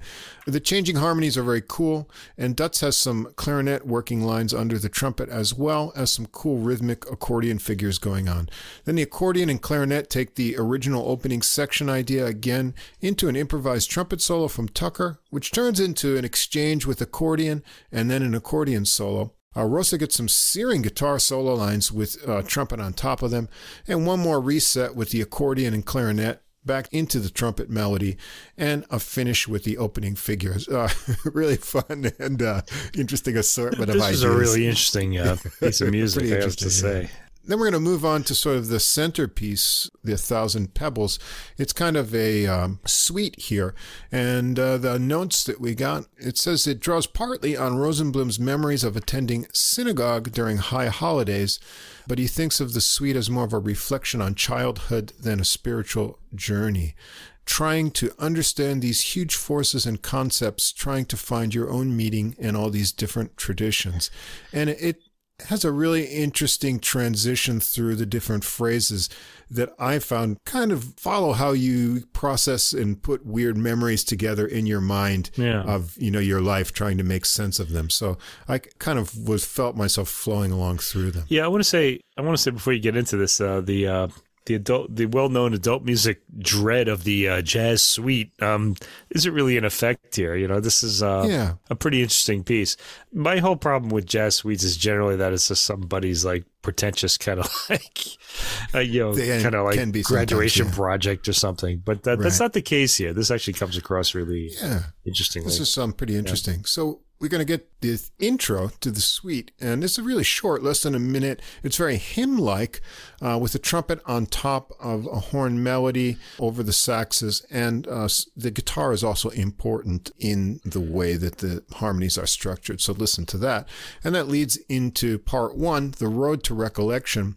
And Zweig kicks it in with a drum intro to the melody that has Rosenblum on rhythmic lines over stop-time bass and drums, switching to a driving swing over walking bass. On the repeat, the horns come in and carry onto a new section with a nice horn arrangement. The whole band locks in on the accented figures. We hear the first section again with horns added to launch into a piano solo from Rosenblum, and he swings nicely here with smooth right hand, melodic lines, and punchy chords. It swells with horn lines and more percussive piano, playing to a climax. Then the beat falls away to a nice transition section of high-register piano and bass lines of soft pairs of notes over some soft guitar and cymbals, working into a bass solo from Jaffe. And he has a nice snap in his melodic lines as the beat builds up into the horn arrangement from before, into an ending of spacey, synthed-out guitar. The sustain fades directly into the next movement, which is part two, The Gathering. And this starts with some accordion repeated note melody phrases in a slow 4-beat. Bass and drums join in, giving it a little bounce. The horns come in with a harmonized arrangement with lines that swell in and out. Then we get very soft and gentle tenor sax solo. I guess that's Del Castillo here. He gets a little trilly over some soft ring guitar. The pulse stays the same here, but it gets a 6/8 feel, giving it a speeded flow along. The sax builds in intensity, and the accordion swells the horn lines that come in again too, leading to an animated trumpet solo from Tucker. I like the triplets and false fingering ideas he adds among his more boppy lines. And the horns and accordion lift and swell, and then have some falling and rising chaotic lines.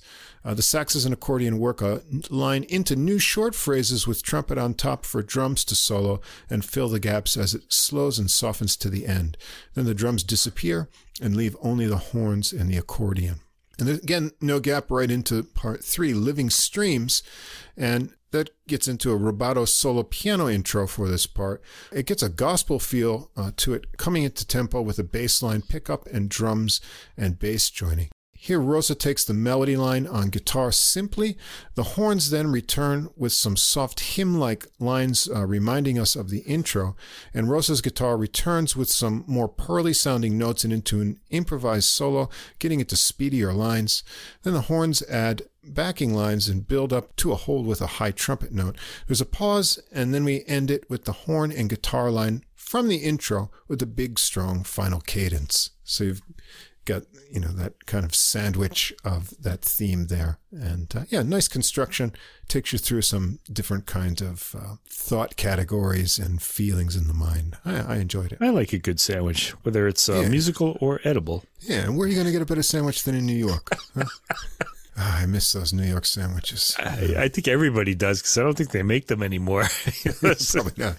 All right. Track 7, The Bell from Europe, and the note said, a theme inspired by a Weldon Keys poem and Croatian church bells, and something of a meditation on the search for meaning after the slaughter of 2 world wars. This is a pretty piece, though, I have to say. I liked it. It is. It starts with a deep and mournful rubato bowed bass from Jaffe. Rosenblum enters on piano with soft bell-like left-hand chords and a minor melody theme with some bass tones and triangle added in there. Tucker takes the melody next on trumpet, joined, I think, by alto sax in harmony.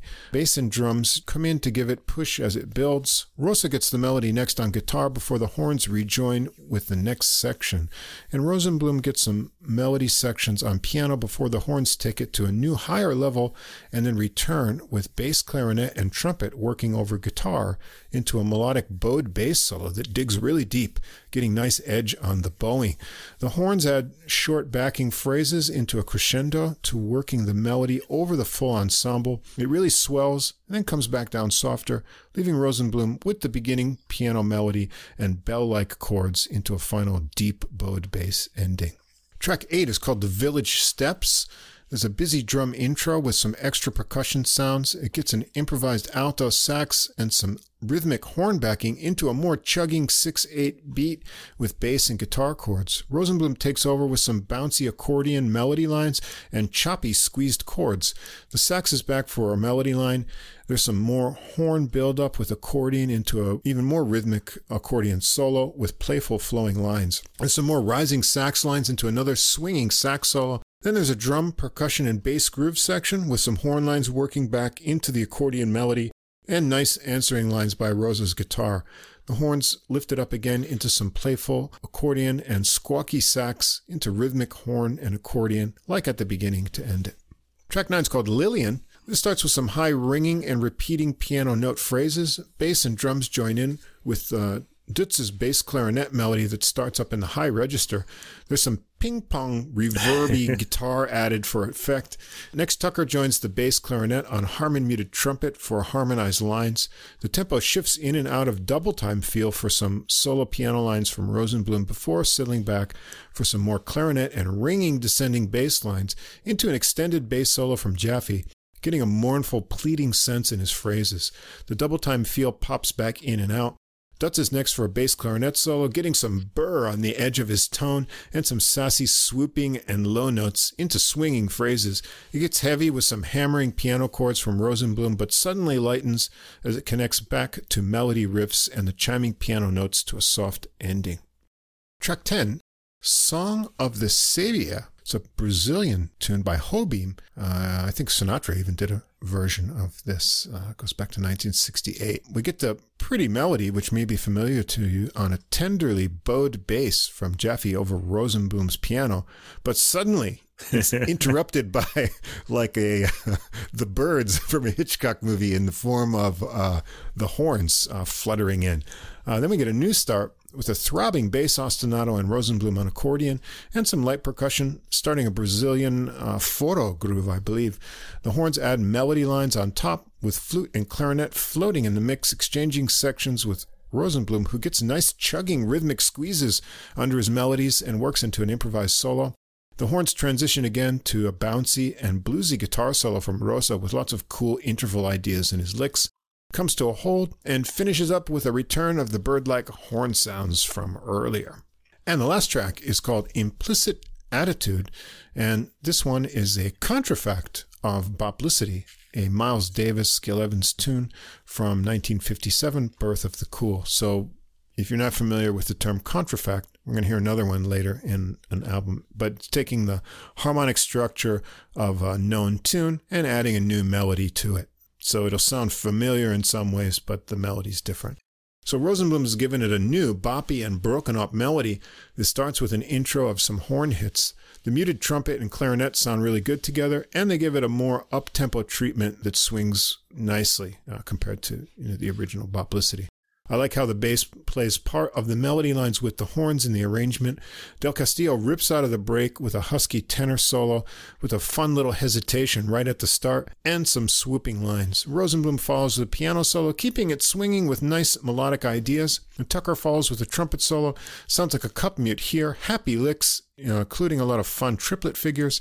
And Dutz gets some bass clarinet fun, both high and low, in solo exchanges with Zwig on drums, and they take it through the melody once more to wrap it up. And that's it. It's quite a mix of cultural ingredients and influences here, but it all comes together in a fun way with lots of positive energy from this group. The arrangements are inventive and have a lot of fast changing sections to help keep you on your toes. The instrumentation is varied, with bass clarinet and flute adding a lot of tonal variety in the horn arrangements. And Rosenblum sounds inspired both on his piano solos and accordion work. I liked his playing a lot. I also liked Tucker's unique trumpet tone and his solos a lot too. I'm looking forward to what kind of mix of music he can put together for this interesting group of musicians. It was a lot of fun. Yeah, I like the way this album kept drawing my ear in and challenged my perception of what was happening musically.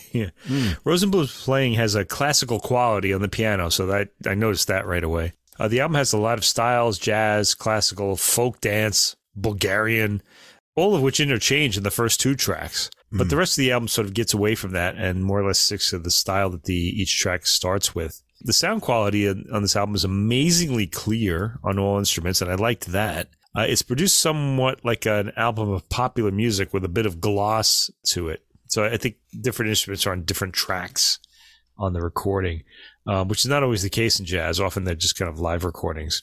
Soloing throughout is creative, and the album gets a sort of downcast and ponderous in its second half, though everything is very appealing to the ear. It ends cheerily enough, though, and I want to say that the first 2 tracks are the most complex stylistically and really aren't an indication of what's going to follow, which is more stylistically straightforward. So you hear those first 2 tracks with all those different styles coming out. Yeah. But then it gets a little more, this track is about this, Yeah, the last track is the most straightforward jazz tune. So anyway, I recommend that. It was interesting. Yeah. Really interesting and fun way to mix in the accordion with this piano playing. So, right. Yeah, let's hear more. Yeah, accordion. All right, and one more accordion one for tonight. There you go. And this is by a real accordion master, Klaus Peyer, Austrian accordionist, born in 1966. This is his new recording. It's a duo, accordion and bandoneon with bass, Inspired Rendezvous, on Skip Records. This came out February 17th, and he's here with Florian Dorman, a German double bassist born in 1972 in Tübingen. And they started this duo, it says on Dorman's website, in 2019. Now, we heard Peyer before, actually, in episode 29. That was called Europa Europa, with his group Fractal Beauty. And they're kind of a chamber jazz group that also has woodwinds and cello, along with accordion. And I only came to know them because they performed here in Japan. Oh, really? My friend, yeah, you got to see them. Rob introduced me to them because they played at Doshisha University. Oh, how about he said, that? You ought to check this group out. And that's when I found that Fractal Beauty recording. And, it was really interesting, fine musicianship and interesting mix of other influences with jazz. And so I saw that he had a new recording coming out, and I said, well, this is perfect for our accordion episode. Yeah. Now, I do have to admit, it says he plays accordion and bandoneon, and I'm not an expert of either one of these instruments. They are structurally very different. I recommend you look at photos of both of them. You can see the bandoneon has all differences. buttons, and the accordion has like a keyboard and then buttons for the chords and the bass. Bandoneon has buttons, and it's more like a tube kind of looking instrument. And I believe it has a softer sound in general. It doesn't, because it's smaller, it doesn't quite have that kind of force or edge. But there's no notation as to which tunes have which instrument, and I'm not always sure when I'm listening to it. So I'll just focus more on what I hear rather than the techniques. So just 2 musicians, but they're going to go through a lot of different styles, and there's a lot of space in this music, which makes it kind of interesting. Yeah. And their communication and interplay is really the charm of this recording. Yeah, it's a nicely recorded album too, and the sound is great. Yeah. And we've got an interesting mix of original compositions and some jazz choices that are kind of interesting. Yeah. But we're going to start out with a Peyer original called Breeze. And he starts out solo on the upward floating and breezy melody. Dorman joins him on the repeat of the first section with a very cool rhythmic interval bass line, giving it a kind of 6/8 feel. The next section turns darker with a minor feel, with Peyer adding harmony below his lines, and then Dorman working an interlude of repeated bass lines. Peyer works into a short improvised solo, and then Dorman gets some space to improvise as well. They return to the original brighter melody and end it with some soft chords. I want to say something about this track, and this is actually something that happens throughout the album. The accordion's melody is panned into the left channel, and the chords from the accordion are on the right channel. I thought that was really odd, and I'm kind of wondering how that's happening. Is it 2 accordions, or is it an accordion and a bandoneon? Is he double tracking himself, or is he just rocking back and forth between the 2 microphones, and we're just hearing because it seems to me like the accordion sound comes through the same source. I was really curious about this. After hearing that previous classical recording where that effect is quite startling in headphones, I'm thinking it's just, the instrument, maybe when it's at its widest berth. I'm going to have to go back and listen to that classical work. Yeah, I don't know. But that panning is kind of interesting. Yeah. Now we're going to get a really cool take on a jazz classic, Caravan, the Juan Teasel Duke Ellington tune. And one great thing about Dorman is he's really good at coming up with awesome ostinato figures on this album. And he makes a really cool groove with a great ostinato figure for this one that ends in these real tension-building intervals on the bass. Pyre gets some soft chugging rhythmic chords going before he gets into the famous melody, adding tasty trills to the ends of phrases. Now, in the contrasting major section of the melody, Dorman mixes up the bass with snappy figures and syncs up the end with Pyre. There's a cool break into Pyre's solo, and you can hear him vocalizing softly along with his playing. He improvises snaky and tumbling lines, having a lot of fun. Dorman's solo is melodic and bluesy on bass in spots, but keeps the rhythmic snap at all times. And when they work back to a segue to the shorter reprise of the melody, we get some extra hand slaps for percussion. This one is a lot of fun. Next, we're going to get a Dorman original, Morgenthau. Pyre starts it out rubato with floating melody phrases and chord squeezes. Dorman joins in with answering lines to his. It moves along like relaxed breathing almost, until about 1 minute and 40 seconds, when it gets a lightly swaying, waltzing groove under Pyre's flowing melody lines. Dorman gives it a more stronger push with walking, and then he gets into a solo himself with really engaging melodic ideas. I should say at this point the recording quality is really fabulous on this recording. Pyre's accordion sounds clear and full with a nice natural reverb, and Dorman's bass is huge and warm throughout this recording. They flow through a little of the melody and then return to the rubato answering exchanges with some dense shimmering chords. Maybe that's, what did you call the technique? Oh, the bellows technique. Bellows technique, maybe. Maybe we're learning. Yeah, that's a new term for me, the bellows technique on the accordion. Yeah, so we get some shimmering chords from Pyre to finish it up. Then we're going to go to Klaus Pyre original and the title track, Inspired Rendezvous. It starts out with some subdivided and syncopated trickery with unison stop and start modally melody phrases in both instruments, alternating with snappy bass segments and a phrase of unison interval figures. That doesn't make a lot of sense. You just got to listen to it. Yeah, you got to hear this. I don't know. After a few go-arounds, Pyre gets some softer rhythmic squeezing for Dorman to get a rhythmic jamming solo going for a bit, but they join up on the ostinato riff, and Pyre takes it up higher. After a pause, Pyre returns to the softer chords, and Dorman gets some rapid rising and falling bowing going, building up the tension. Pyre bellows out a low note as the tempo dissipates into some new rubato accordion ideas as the scratchy bowing fades away. Then Dorman launches into a new cool minor modal thing, and Pyre obliges with some soft soloing and chords on top, building it more and more. Working back to the disjointed original melody section and the earlier ostinato figure for a press to the end. There's lots of rhythmic and modal fun in this tune. Track 5's Dorman composition, Transition, and Dorman starts it with a repeated rhythmic note that turns into a descending bass line as Pyre adds a longing melody line. The ends of phrases have cool modal bass riff, and Pyre adds some harmonic tension with shaky chords. They go around again with more rhythmic chord backing from Pyre. There's a contrasting flowing bridge section. Then they go softer with Pyre taking the starting melody way up high, and it works into an improvised solo.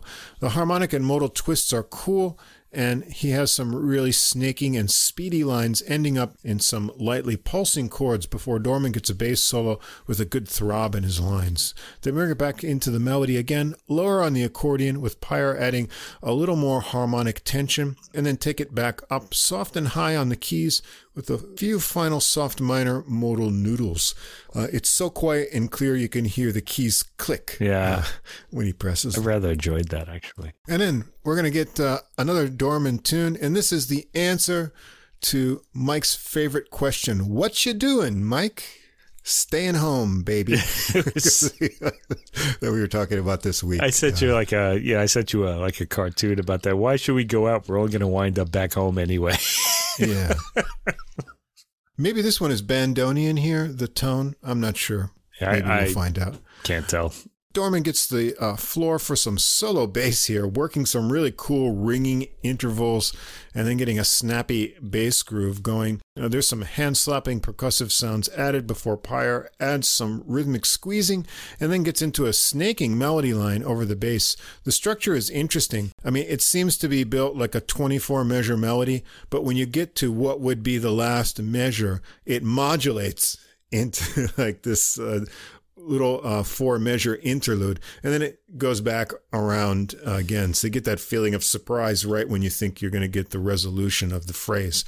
But the way the progression works, you could feel it almost like in halftime as a type of altered 12-bar blues, the way the harmonic progression goes. So I don't know if that's just me, the way I was hearing it. Anyway, Pyre takes a solo around the pattern twice, keeping the chords bouncing along, and then he keeps it going through a couple more melody runs. Kind of interesting tune. Track 7 is Golden Bay. This is another Dorman original. It's a happy-sounding melody and swelling chords that get started by Pyre, and it seems to be an AAB construction. Dorman comes in with bass on the repeat of the A section and continues on with a heartbeat-like pulse. The B section is more melancholy sounding, and there's an extra measure of pause before they repeat the form. Dorman's solos first and then Pyre, and things get more drive and intensity from Dorman's subdivided, repeated bass notes. It calms at the end of the solo, and they pick up the melody from the B section into a final run through the sections. On this track, I'm wondering if are there two accordions on this track? Because I'm hearing one on the left channel, one on the right channel. They seem to be different. I can't tell. It might be a double tracked, he might be playing twice. I'm not really sure. Maybe he'll write to us and let us know. Anyway, yeah, it'd be nice to know. Be happy to know.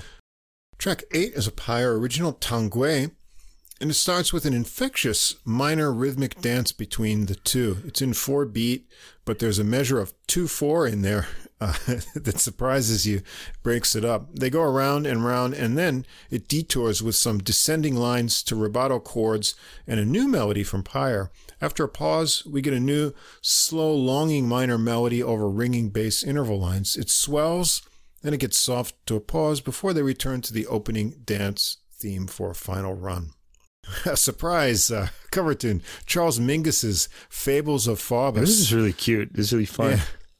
And so Pyre starts this one out solo with chords and bluesy lines that were, if you know the original Mingus recording, those were the sax and trombone lines, these kind of bluesy little figures. Now you're going to hear them on accordion from the original introduction. Then Dorman joins in. He gives it a steady alternating bass pulse and figures into walking to drive it along through the melody. They go around again with Pyre swelling it up. And then there's these furious measures of double time that you hear in the bass here. Those are from the original as well. Pyre has some really fleet solo lines up in the high register. And then Dorman has a solo with speedy rhythmic lines as well. And we get the speedy middle section again. And then they finish it up with a final run through the main melody, starting out soft and then building it up. That was an interesting treatment of a Mingus tune. Track 10, a Pyre original to liven it up. And it starts with a high and soft droning bass bowed note.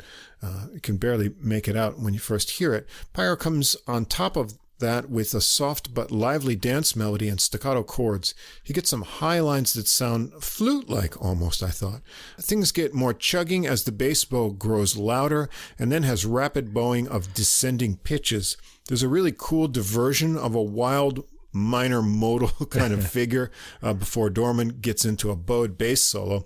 And Pyre has rapidly pulsing chords that Dorman syncs up with at the end of his solo and then starts on his own solo. Dorman obliges with a really funky plucked bass groove then. He works some chugging chords back into the original melody idea, and Dorman gets some really cool triplet and other rhythmic bass ideas going. And we hear that cool minor section once more, again into a final soft section of the melody. Then we've got track 11, Fragment. This is a Dorman original composition. Melody phrases of 3 measures of 4/4 and then a 3-beat pause, giving it really interesting start and stop feel to the beginning. The next section gets slower, legato, and mysterious over descending bass lines. They repeat those patterns, and then Pyre picks up from the legato section for some more swelling chords. They go through the patterns again, and this time Pyre moves to some really high register soloing over a hypnotic bass line from Dorman, who gets to improvise next with some interesting rhythmic ideas. They go through the soft swelling section into faster phrases to finish it up. We're going to end up with Secret Moments. This is a Pyre original. And he starts it solo and rubato with a melody that has rising lines into soft chord pulses. Dorman comes in after about 1 minute and 20 seconds with an improvised bass line as Pyre gets soft and fades out, returning with sparse chord squeezes. It's rather secretive, in fact, and intimate. Pyre takes the melody again, this time with added bass push from Dorman's pulses, and they take it out with a soft minor outro of riff exchanges. And that's it. It's an interesting mix of different influences and musical styles, sometimes more jazzy, sometimes more folky, but always spontaneous and conversational. With just the two musicians, there's a lot of space and room to take chances and respond to each other, and that intricate communication comes through very well in the recording. Pyre makes inventive melodies and rhythmic chord ideas, and Dorman has a great bass sound, good melodic ideas, as well as being able to come up with really cool grooves and interesting ostinatos that have a lot of intricacy to them.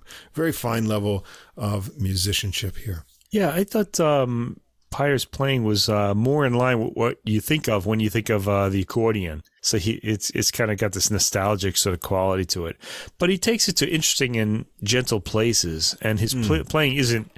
It's not cliched playing at all. I didn't mean to indicate that. What I enjoyed most about this recording, though, was the organic way in which, like, for example, solos started or rhythms changed. It didn't just change. Yeah, there would be like some sort of gradual sort of it felt very natural, like this rhythm was moving into this next rhythm almost naturally. It sort of bloomed out of the material, these new rhythms, and so they were happening before you noticed the change. And I was kind of like that. I'm like, oh, when did that start? Yeah. There are some sudden changes too, of course, but the record has some variety. But that subtlety is what it was that drew me into this. Like you said, the entire album is very spacious, and the recording catches the tones and room sound exceptionally well. This is like a recording that breathes really well as also. Mm-hmm. Yeah. Yeah. So, yeah, Klaus Pyre, check that out. Also, check out Fractal Beauty. They get some interesting use of the cello in there, too. And I remember liking that one a lot as well. Yeah. Now, the next one you're going to talk about is something that really struck me. I really like this one a lot. This one? Yeah, that's good. Because I didn't have another accordion recording, but I thought, okay, if we think of the family of instruments, technically, the accordion is called a free reed instrument because of the way the reed that vibrates is constructed in there. And there's another free reed instrument that we don't hear enough of in jazz, and that's the harmonica. Specifically, here we're going to hear the chromatic harmonica. For any non-musician or musically inclined listeners that we might have, the normal harmonica we hear in rock, pop music, blues is the diatonic harmonica. And what that means is basically if you thought of the piano keyboard and only the white keys, so not playing any of the half steps of the black keys, that's what you get with a diatonic harmonica. It can play one scale of music, and it can only play really in one key. You can use it in a style called cross harp, which they use for blues playing or rock, where you kind of bend the notes to get a more bluesy effect. But if you see a harmonica player, they'll often have a vest, and they have to have a harmonica for each key and change for each song. However, the chromatic harmonica is capable of playing all the pitches, and it has a little lever that adds a more complicated mechanical feature to it to make it a more versatile and harder to play instrument. Yeah, we should mention that Stevie Wonder played the chromatic harmonica. So when we think of harmonica players in jazz, one name stands out. And not a lot of names stand out, actually, because there haven't been a lot of players. But that's Toots Thielemans, right? Yeah, the great Belgian harmonica player. And actually, the musician we're talking about here is Yvanik Prene, a French harmonica player, and his new recording called Listen. This is on the Sunnyside label, and I actually came to know him from a dedication to Toots Thielemans that was called Merci Toots, which he recorded as a duo with Pasquale Grasso, the phenomenal guitarist who we hear a lot of. So that came out, I think, 2015. Yeah, who's also on the Grammy Award-winning Samara Joy album. Right, yeah. So I remembered his name, and I always like to hear harmonica. And when I saw this come out, I said, well, we got to get to this at some point. This came out January 20th. A couple more things to say here. For some reason, even though it's on Sunnyside, it's not on Deezer. And so therefore it's not in the playlist. So I put a link to Spotify. I don't know if there's a beef between Sunnyside and Deezer or something, because I don't know what's going on. They just probably didn't pick them up or something. Yeah, could be. Anyway, we haven't done a lot of harmonica on the Adult Music Podcast. We certainly haven't done any classical harmonica because I don't really know of any. One important episode, and you got to go back. It's one that has a lot of great music. That's episode 71, A Breeze from Brazil. And so on that episode, there's 3 recordings. 2 Brazilian harmonica players, Mauricio Einhorn, he's getting up there, but he's the real master, and Gabriel Grossi. They're both Brazilian, both true virtuosos. Also, Matthias Hesse from Denmark, who was on one of our favorite albums from last year, Morten Arkenfeldt's recording there. So check that out. If you like harmonica, you want to hear more, all 3 of the jazz recordings on that episode have really great harmonica. Anyway, let's get to Mr. Prene's album. So he started playing the harmonica professionally at the age of 17 around the Paris club scene, and he got a master's degree in music from Sorbonne University in Paris. In 2011, while he was still enrolled there, he moved to New York City, and he got some full tuition scholarships for City College of New York, Columbia University, and the New School of Jazz and Contemporary Music. And since he's been making a big splash and become a rising star of the harmonica world. He's recorded with, as previously mentioned, Pasquale Grasso, guitarist Peter Bernstein, Jeremy Pelt, who's the producer of this recording, the great trumpet player, and who's guests on one of the tracks here. And he's an ambassador of Hohner Harmonicas. Yeah, there you go. We mentioned the clavinet We've made the big manufacturer. Circle back to Hohner. That's right. So there we are. So we've got Prene on chromatic harmonica, Dana Stevens on tenor sax, Jeremy Pelt, the producer, and plays on one track here as well, Kevin Hayes on piano, Clovis Nicholas on bass, and Bill Stewart on drums. So whenever you got Hayes and Stewart together, you're going to have a really great rhythmic basis. As a matter of fact, we did their duo recording, go back to episode 79, called Piano Grandeur. American Ballad is their recording. Great drummer and pianist combination. So we got a really interesting mix of tunes here. So we're going to start out with a tune called Dig, and it's credited to Miles Davis. It came out on his album The New Sounds, 1951, but actually it's suspected that Jackie McLean is probably the actual composer, because the next time it was recorded a year later, it was credited to him. Now, we spoke earlier tonight of a contrafact, a song built on the harmonic structure of another tune. That's what this is. And if it sounds familiar to you, it's Sweet Georgia Brown. Oh, wow. Which you may know from the Harlem Globetrotters. I didn't make that connection, Right? So anyway, you're going to get a taste of Prene's speedy chops right away on this tune. They give it an interesting Latin groove intro with Stewart's drums and ringing bass intervals from Nicholas.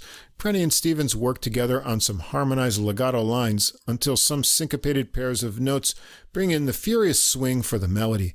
Sax and harmonica in unison, which is an interesting sound, over the boppy lines with a little break for harmonica on the way. And then Prene is out of that final break from the melody with the solo. He's really creative with melodic ideas, flowing lines, mixing up with little interval phrases. Nice spacing in his phrases, too, to give you time to digest what you just heard. Stevens follows with a tenor sax solo. He's smooth but snappy with fast lines, and he has a really husky and beefy tone to his tenor. Hayes is up next on piano with an intense solo of well-connected lines and a real forward push. And then we get some really cool unison new melody with harp, harmonica, and sax with a cool syncopated hits into some drum soloing from Stewart to take another round of the speedy melody to an outro with some more Latin mix-up and some swelling notes to a boppy final phrase. Now we're going to get 3 originals from Prene, starting with Mystic Minor.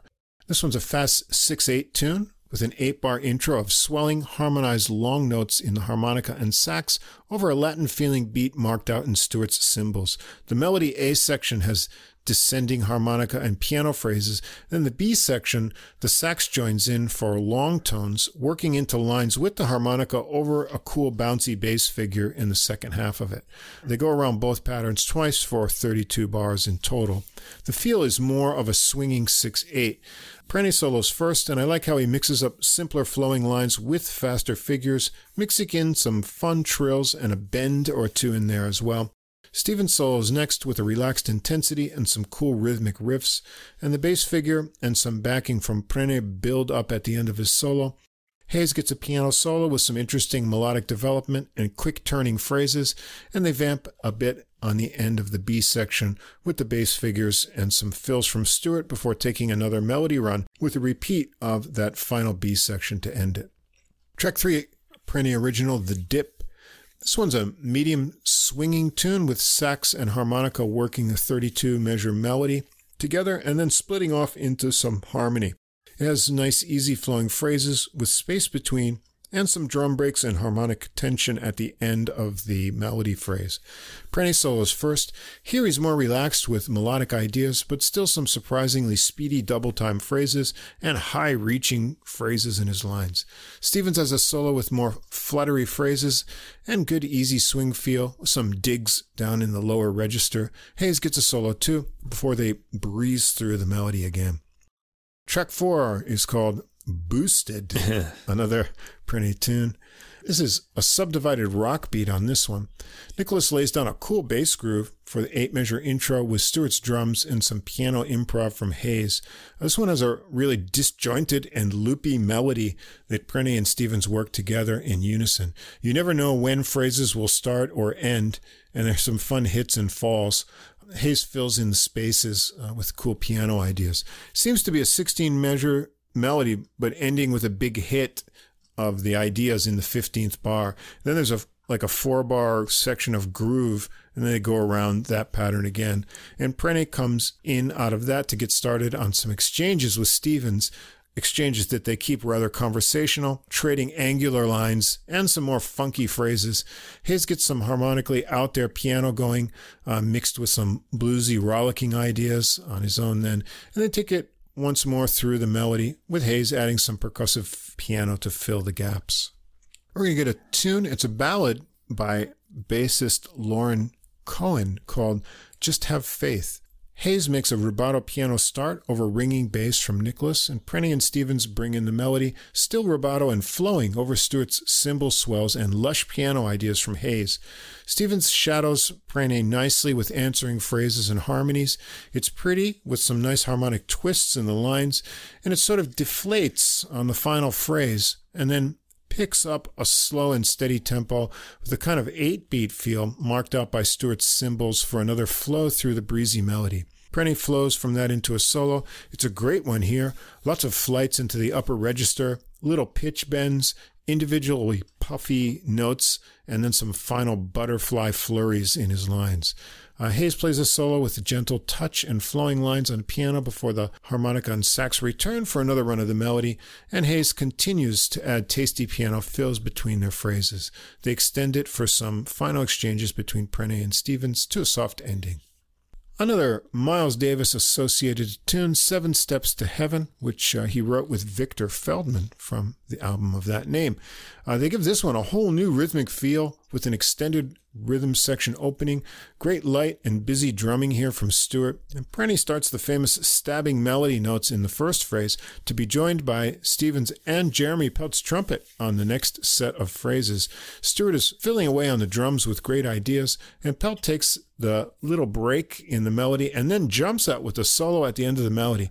Man, he sounds snappy and great. A lot of Freddie Hubbard influence shining through here.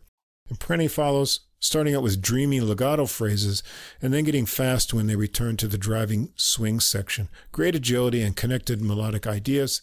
Hayes has an exciting and bouncy solo next with a lot of twists and turns in his lines, and Stevens finishes it up with a rhythmically intense solo and a few honks, and they faded out with him still blowing away. That drives me crazy. Yeah, I always notice that, especially in jazz recordings, because in pop music, I feel like it's okay, but, because it's like a studio produced recording. Yeah. But in a live recording, I feel like you got to end the piece. I don't know.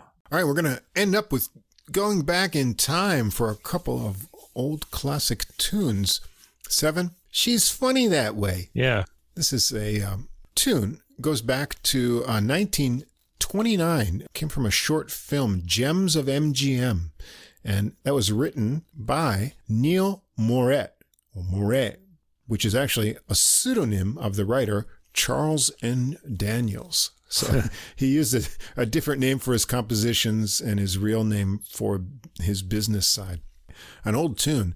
Hayes makes a really classy and old-time solo piano intro for this ballad, and Prenny gets to show off his lyrical phrasing on this one. Nicholas gives deep bass pulses with soft brushwork from Stewart on the drums, and Prenny's solo flows easily even when he has more speedy flutters. He has a nice little touch of high bends and little cascading lines and really nice development of his solo structure. Hayes gets a B melody section for some softly articulated, pretty touches before Prenny returns with the final A part of the theme, with some holds and gaps for final flurries and flutters on the harmonica. Really nice. I thought the harmonica solo on this was really sensitive. Yeah, it's really beautiful, yeah. He can impress with speed on a lot of the earlier tracks, but with a ballad like this, he can really shape. The phrasing is great. He gets those little bends and different breathy effects. Yeah, really beautiful. Yeah. And another really old tune, How Am I to Know, by Jack King. So it was first recorded by Ben Selvin and his orchestra, also 1929. Wow. But it became a pretty popular tune, also recorded by Tommy Dorsey, Glenn Miller, and Count Basie. And whoa, an 8-measure stop time intro, and Prenny gets things flying with nonstop, speedy improvised phrases into the melody, which is much more easy flowing than the intro. They're swinging along with light and tight brushes from Stewart and chugging walking bass from Nicholas. Prenny's right out of the break on a solo, and he never runs out of ideas, connecting phrase after phrase of tasty melodic stuff and mixing up different rhythmic ideas in his phrases. Hayes gets a swinging and tasty solo on piano here too, and then Nicholas gets his first bass solo and final bass solo of the recording. Prenny returns to add some more soloing over the first half of the verse and returns to the melody with some added chords for the second half to finish things up neat and clean. So it's a fun mix of material, Miles Davis associated tunes, 3 originals, and some really old-time kind of standards. You don't hear these tunes that often today. Lots of swinging and other different grooves. Prenny shows he can hold his own at any tempo and blow great melodic ideas and well-constructed solos. On the slower numbers, he shows sensitive phrasing and tasty bends. All great musicians here. Hayes and Stewart bring precision and class to anything they play. Stevens sounds great too, and it's fun to hear harmonica and sax blowing lines together. A steady bass and good chugging from Nicholas as well.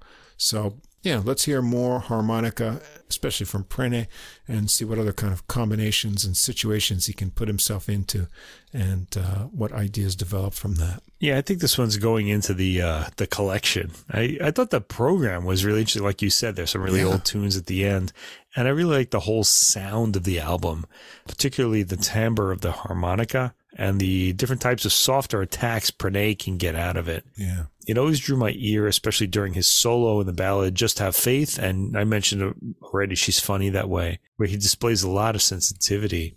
I think he's actually best in ballads. Like he sounds, you don't really think of the harmonica as being a sensitive instrument, and yet he really shined in those, in those pieces. He makes full use of the space. It gives us time to enjoy his appealing tone, and he's great in the faster swinging tracks too. Of course, he's enjoyable to listen to, and he's got an amiable, like, musical personality. Now, Jeremy Pelt is on one of the tracks on this, and what's with him? You know, what's with the? Maybe he's drinking a special kind of supercharged water because he's like on fire this year. I don't know what it's. Yeah, I know. Yeah, we recently heard him on an album and said it was the best we've heard him play on record so far. And on this 7 Steps to Heaven track here, he makes a guest appearance, and he's just as exciting there. Yeah, something happened to this guy this year. We gotta keep an ear out for him. I really feel like. I've listened to his playing for a long time, but I really feel like the Freddie Hubbard influence is coming out stronger in him these days in a really cool way. Yeah. He's like doing like all this really cool articulated stuff. His chops sound like super iron strong and just bursting with enthusiasm. I really like it. Yeah. So I'm thinking, like, if you're looking for a jazz, a night out at a jazz club, pick one where Jeremy Pelt is playing this year. You got to hear him this year. We don't know how long this is going to last. He's really cranked up. Yeah. Anyway, getting back to this album, it's a very appealing, mostly swinging album that's absolutely enjoyable. Going into the collection, I'd say. I think this one's going to be a keeper for me. Yeah. Yeah. Well, there you go. We had a really good time with this interesting set of focusing on reedy instruments, and we were squeezed accordionly, and we liked it. So hopefully you did too. If you haven't heard any of this music, you got to go check it all out, because we're not going to be doing another one of these. The accordion and the harmonica and the clavichord are real instruments, folks. Give them a listen. That's right. And as we said, next week we're going to focus on the keyboard. I've got all piano trio recordings in jazz, some really good players you probably haven't heard, but you really should. So I'm going to use this episode to get some international flavor into the piano there. And Mike's got some interesting stuff as well. Yeah, and I've got a wide variety of keyboards, first of all, and styles for those keyboards. So it could be a very educational podcast. Make sure you give it a listen. And we might have another surprise for you. I'm not going to give you any details, but let's just say in the short term, keep your eye open for something special coming up. Oh, yeah. Okay, we can't talk about this yet because we don't know if it's going to happen yet. In detail. It's one of those kind of things. But be sure to come over and check us out on Facebook. See those pictures from Yamato-ya. See our handsome mugs there and see what kind of interaction we get this week from the musicians. You can leave a comment there as well.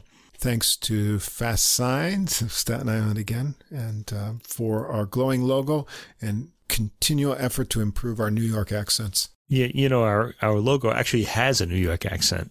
Yes, it does. Yes. It's in there, I can tell. Anything else? Any final thoughts? I'm all talked out for this week. I'm ready to hear some of these keyboard recordings for next week. I'm ready to. I wish I could just listen to music all night, but here in Japan we have the neighbors are very close by, so you can't really have your music playing all night long because they're sleeping and they'll hear it. But to have like a detached house in the middle of nowhere and just be awake all night would be great. You can wear headphones, of course, but it's just not the same. Not quite the same. Yeah. This has been episode 105, and we'll see you again next week with a keyboard special for episode 106. So until then, keep listening, and we'll see you again next time. Gerald Albright, Rhea Schneider, Charlie Hunter, Duke Robillard, Sean Jones, Walter Beasley, Steve Swallow. Something Came from Baltimore is a jazz, blues, and R&B podcast and radio show, and it's not really about Baltimore. Subscribe to the podcast and listen to your favorite artist or future favorite artist. That's Something Came from Baltimore. And be a part of that Be More music scene. Joe Lovano, Jeff Kaufman, Paula Cole, Danuzo Makatani, Ann Passio, Ches Smith, Thumbscrew, mostly. Hi, jazz fans. This is the founder and host of Neon Jazz, Joe Domino. It's both a weekly radio show and interviews with musicians from all over the world, like the Netherlands, New York City, and back to Kansas City, the home of Neon Jazz, covering the rich history and modern world of jazz in a fresh way, featuring interviews with the likes of Arturo Sandoval, Sonny Rollins, Maria Schneider, and countless others. Find our weekly show on Mixcloud. Subscribe to the interviews via iTunes and YouTube. We are Neon Jazz.